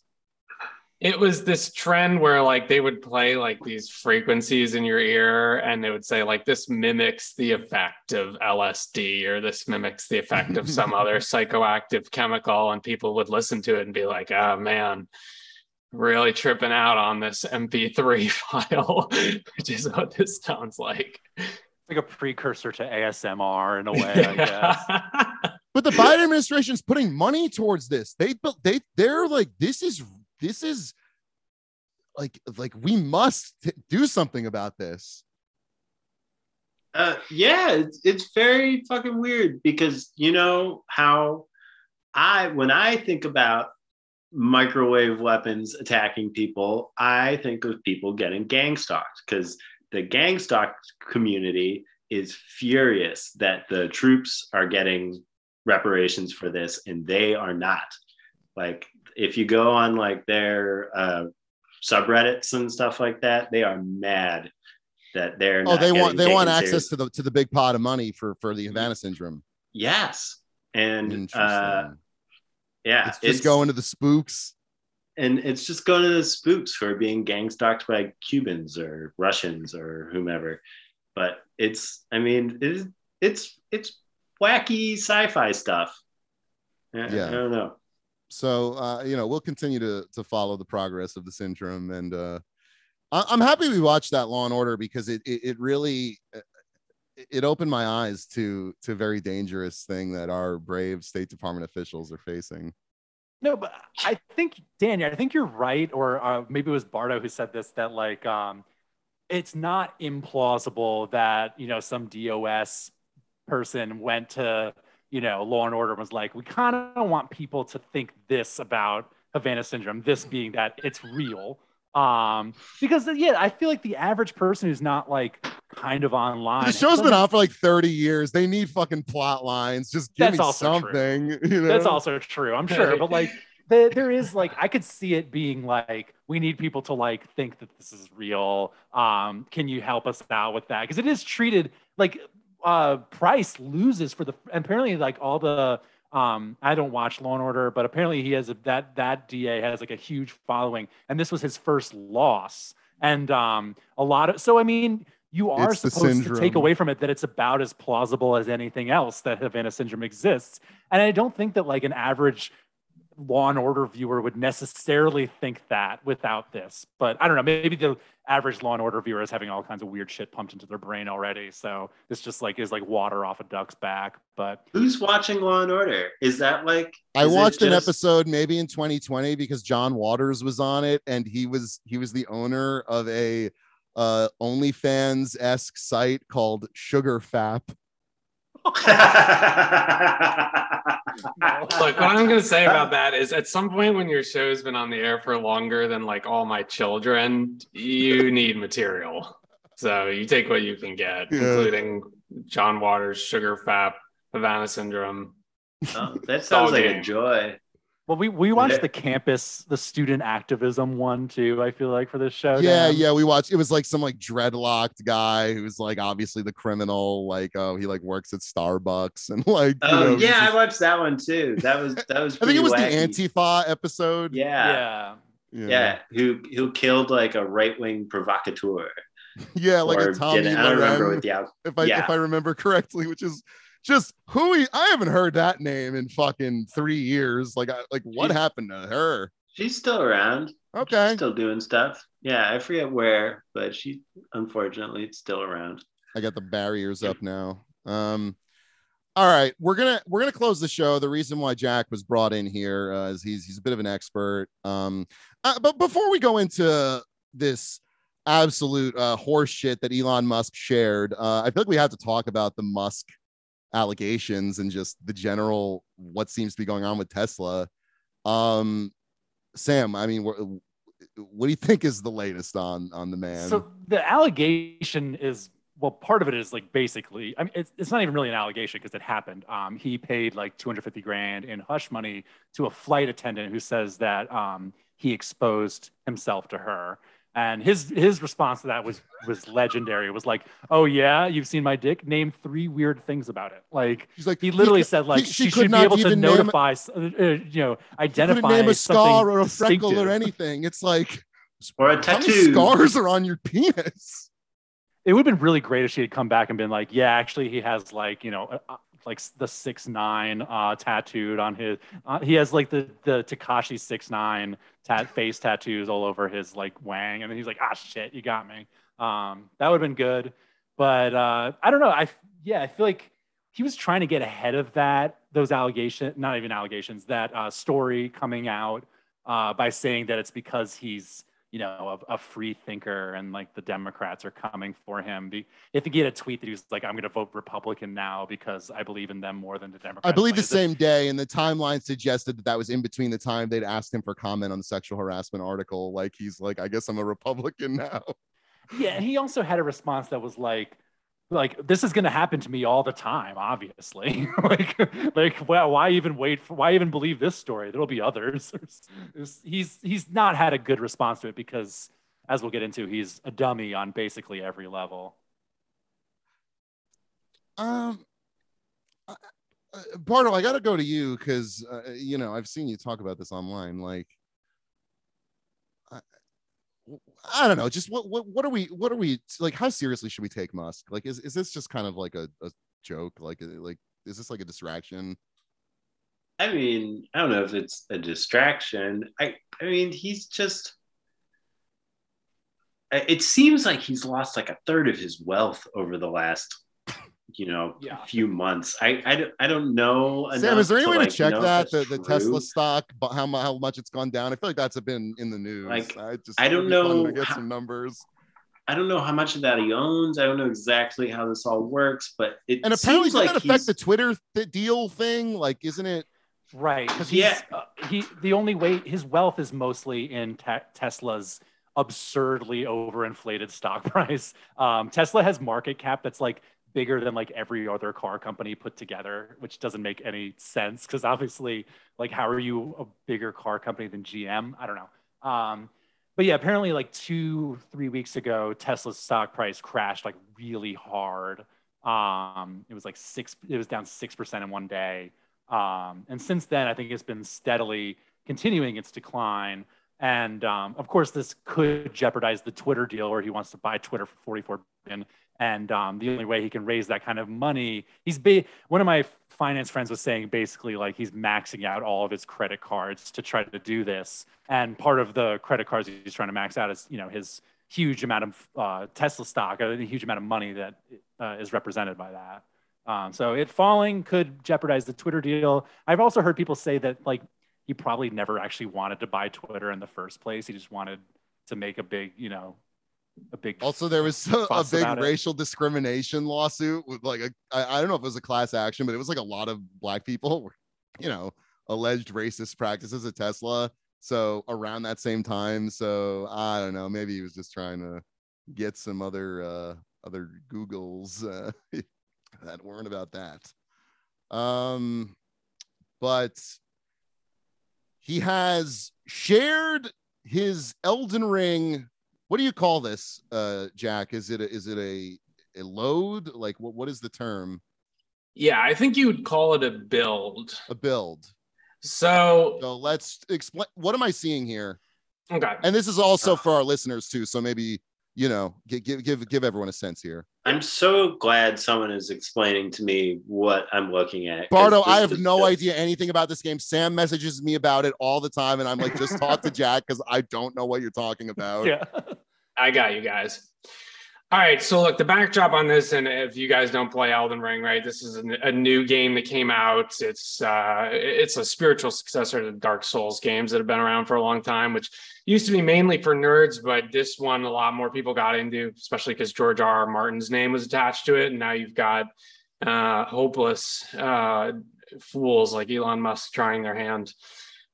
So what you're looking at here and what Elon Musk shared in this game, you have a character like in most other games, and your character's fighting dragons and monsters and stuff like that. And so he has posted the equipment that his character is carrying around and the levels that he's leveled up in his character. So your character can level up how much health they have, how much endurance they have, how strong they are, how good the spells they can do are.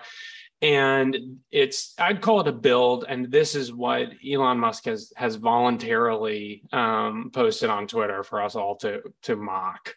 Yeah, he's a big part of Elon Musk's, I think, his desire for attention and a certain kind of validation from like nerds. I mean, it's very like Reddit-y and like Rick and Morty fan-esque. I don't know.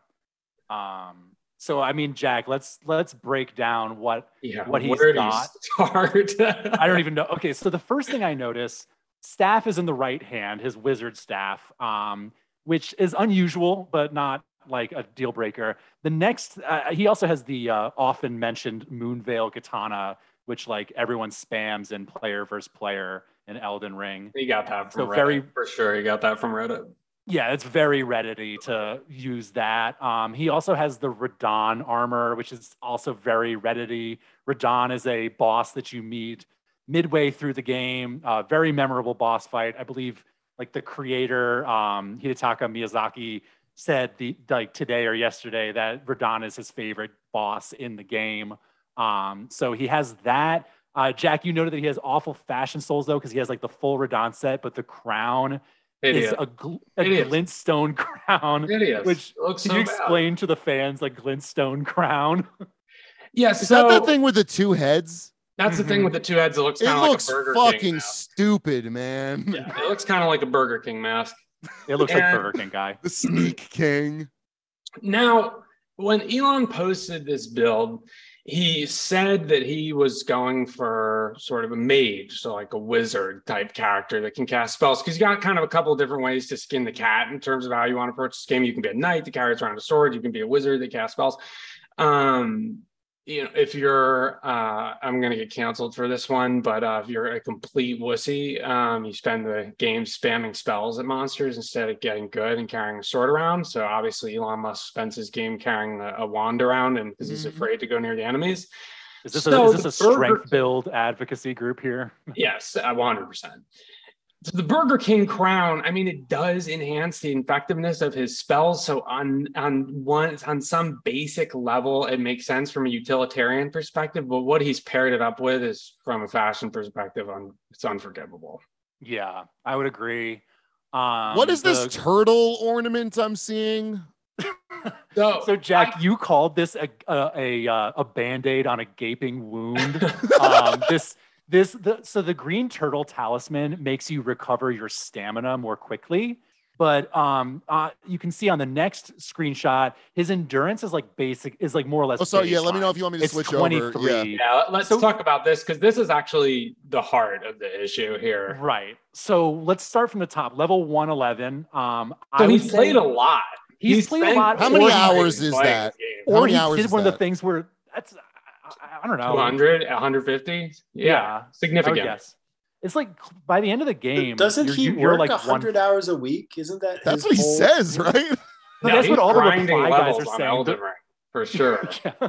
They all the reply guys have been like, "Wow, sir, it's amazing that you have the time to do this and also be a brilliant, businessman or whatever." But my personal theory is like this build is so shitty. I'm like, there's no way you got this far without either staying in one location and just farming runes by like killing a lot of low-level enemies to build up your level, or you can just go online and pay someone to like summon you to their world and they'll drop you runes. So that he might have done that. There might be some juicing going on here. Listen, do you think there isn't some fucking schmuck at Tesla who was like, oh, Elon, here, I'll give you rune. Like please let me exactly. Let me help you beat this game easy instead of actually playing it. Can you explain to me let's talk about the heart of the issue with this, why everyone's really making fun of this, which is what Sam was just talking about, which was what Dan brought up, the green turtle thing. And we're looking at, and now this screen reveals what's the real problem with it. And really, with the reason everyone is roasting Elon Musk to high heaven. In this game, one of the things that you need to do is dodge away from the bad guys, right? And it's a hard game. That's what these games are famous for. They're really tough. And your dodges need to be really on point in order to get away from the enemies. And when you dodge, your guy rolls. He just kind of like a ninja roll. He rolls on the ground to get away from the enemy.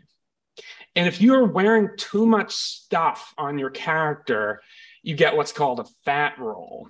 And that means your character will roll so slowly, it will look like a rock moving in slow motion. Your controller, the vibrator on it, will make a big ka-chunk noise. You'll get no iframes, meaning you haven't effectively dodged at all, and you'll just get absolutely hammered by the boss. And in previous Dark Souls games, they didn't even tell you when you had when you were over equipped, but in this game they were kind about it, and they did. Yeah, that's why it says heavy load down. Yeah, it's where it says heavy load at the bottom of the screen. Elon is voluntarily fat rolling, which makes the game almost completely unplayable. Really, the point of having the fat roll in the game is to tell any thinking player, you've got too much equipment on. Either you need to level up your endurance or you need to take some of your stuff off so that you can play this game. It's to balance it out so you can't put all the good stuff on your character at once without making them stronger. And Elon, he's put a ton of levels into this character and could absolutely not be fat rolling around, and he is. And so I don't know. Sorry, just if you're fat rolling, wouldn't the game take forever? Yeah, I don't know how he's playing this. That's why I'm like, he didn't get to 111 on his own, because I'm like, there's no way. By that point, you have to win some pretty tough fights. Yeah. I mean, he's wearing the Radahn armor. I don't see how he beat. Unless he cheesed Radahn really hard. I'm just gonna come out and say it, Bardo. Maybe you're with me here, just as like someone who's not actually played this game. Is he fucking pretending to play the game? Like is this just? Do you think he actually plays this thing? So the thing, knowing just through osmosis of what's going on through this game, the reaction, I wish I remember who said this, but that stuck with me the most when people were talking about this was someone saying that it shows a profound lack of curiosity for how the systems of this game function. And for someone who's supposed to be like this incredible engineer who's like thinking outside the box all the time, like this is one of those examples that just says like that's bullshit. He just decided to like pile everything on top of itself and just be like I'm going to grab as much stuff as I can, just sort of how he functions in life. Yeah, I would agree with that, because this is the ultimate kind of game that you geek out about. Like if you're actually like this, engineer type, like nerd, there's a lot of like people get really into this, and they'll be like, if I, level up to this, and then they'll do the calculations and be like, there's a soft cap. Like if you level your vigor up to a certain point, you get less increase to your health, the more with additional levels, because that's the game kind of telling you, don't rely too heavily on having like a huge health bar. Put your stats into some other stuff so you can not get hit as often, or you can finish off bosses more quickly. He shows none of that, and he's also, I can tell he's he's what Jack mentioned before. He spams spells. He has all of his stats in intelligence, which makes your sorceries stronger. It is very annoying to deal with in PvP, spell spammers, but you can't really do, I don't know, Jack, a mage build, but you can't roll effectively. If you're a mage build and you're only doing ranged attacks, you have to be dodging a lot and avoiding the boss as it gets closer to you, because in close range, you're like dead meat. Is this the kind of stats that one could like beat the game?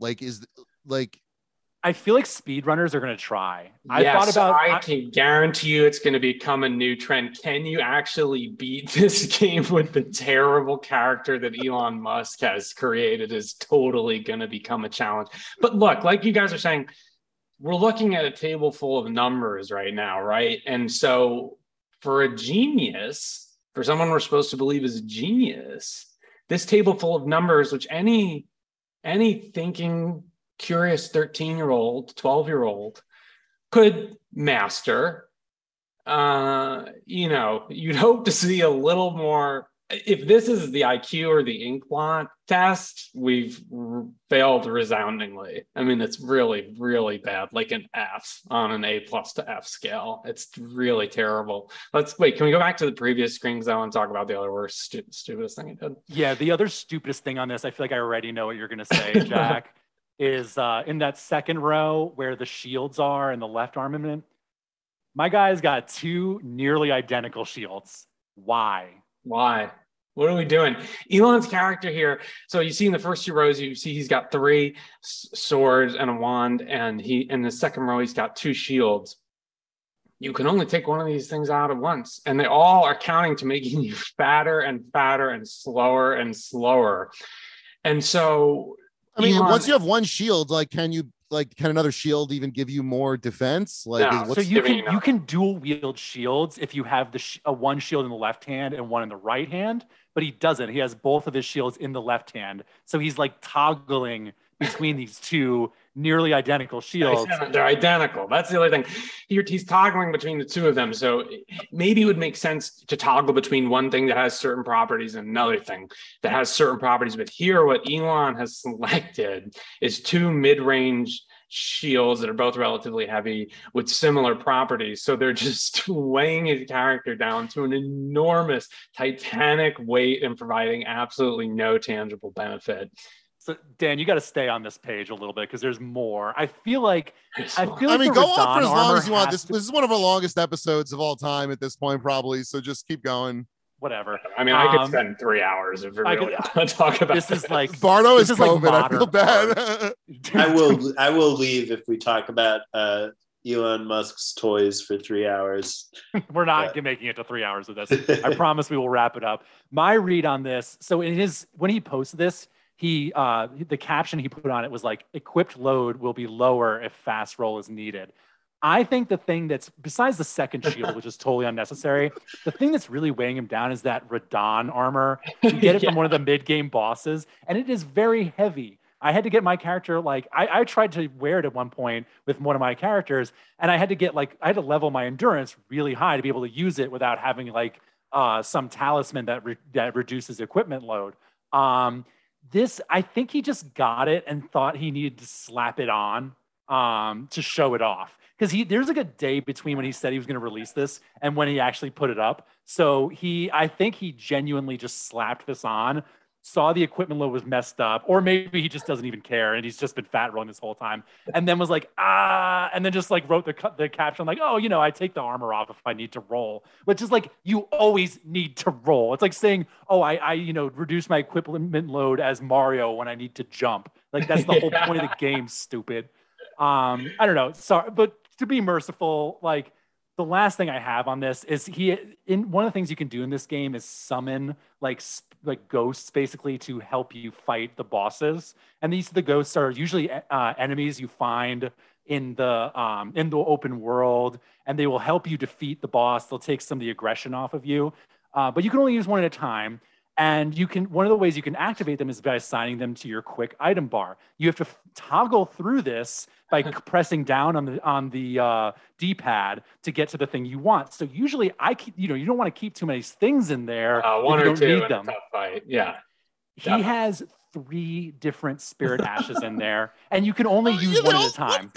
I'm looking at these 3. I'm like, they're also dog shit summons too, I will say. He's got the skeleton bandits and those marionette skeletons, mid early game ashes right there. Yeah. He has one legendary ash, I can tell, but he also doesn't have, I'm assuming his flasks, his healing flasks are in the D-pad menu. Okay, that's the last thing I've got to talk about here. Also, on the spirit summons, while I'm getting cancels for my Dark Souls opinions, this is another recourse of the weak and afraid. Okay, so if you're sitting there spamming spells and sending out ghosts to fight the boss, it's because you're afraid of the video game, which he is. Another point, what Sam was just saying, how is this man healing? There's no flask in this quick bar. I mean, maybe it's on the new quick bar that they introduced in this game, but that's a very odd way to need to heal, because you would need to press at least 2 buttons to heal at any given time during a fight, which is way too much. Also, on top of this, that red glowing thing in the bottom of the 4th bar, that is the Radagon score seal, and it's forcing his character voluntarily to take more damage. That's what that does. It increases your stats, but it makes you take more damage. And we don't see the healing flask. Again, he does not actually like play this game, is my read on this. So or if he does, he's dog shit and getting people level him up. You can't roll away from the boss because you're so over encumbered and so massive. And then he's got this thing on that's making him get hurt more. It's like completely nonsense. But, and yeah, like I guess to wrap up, like the whole thing is like the whole game is your build, more or less. Like it's the same game over and over again, but people will play through it multiple times with different builds because you can play differently. And like that's like the fun. The fun is creating your character and making it like strong, you know, able to fit your play style and make it, you know, something you made able to go from like a lowly nobody to, you know, the Elden Lord.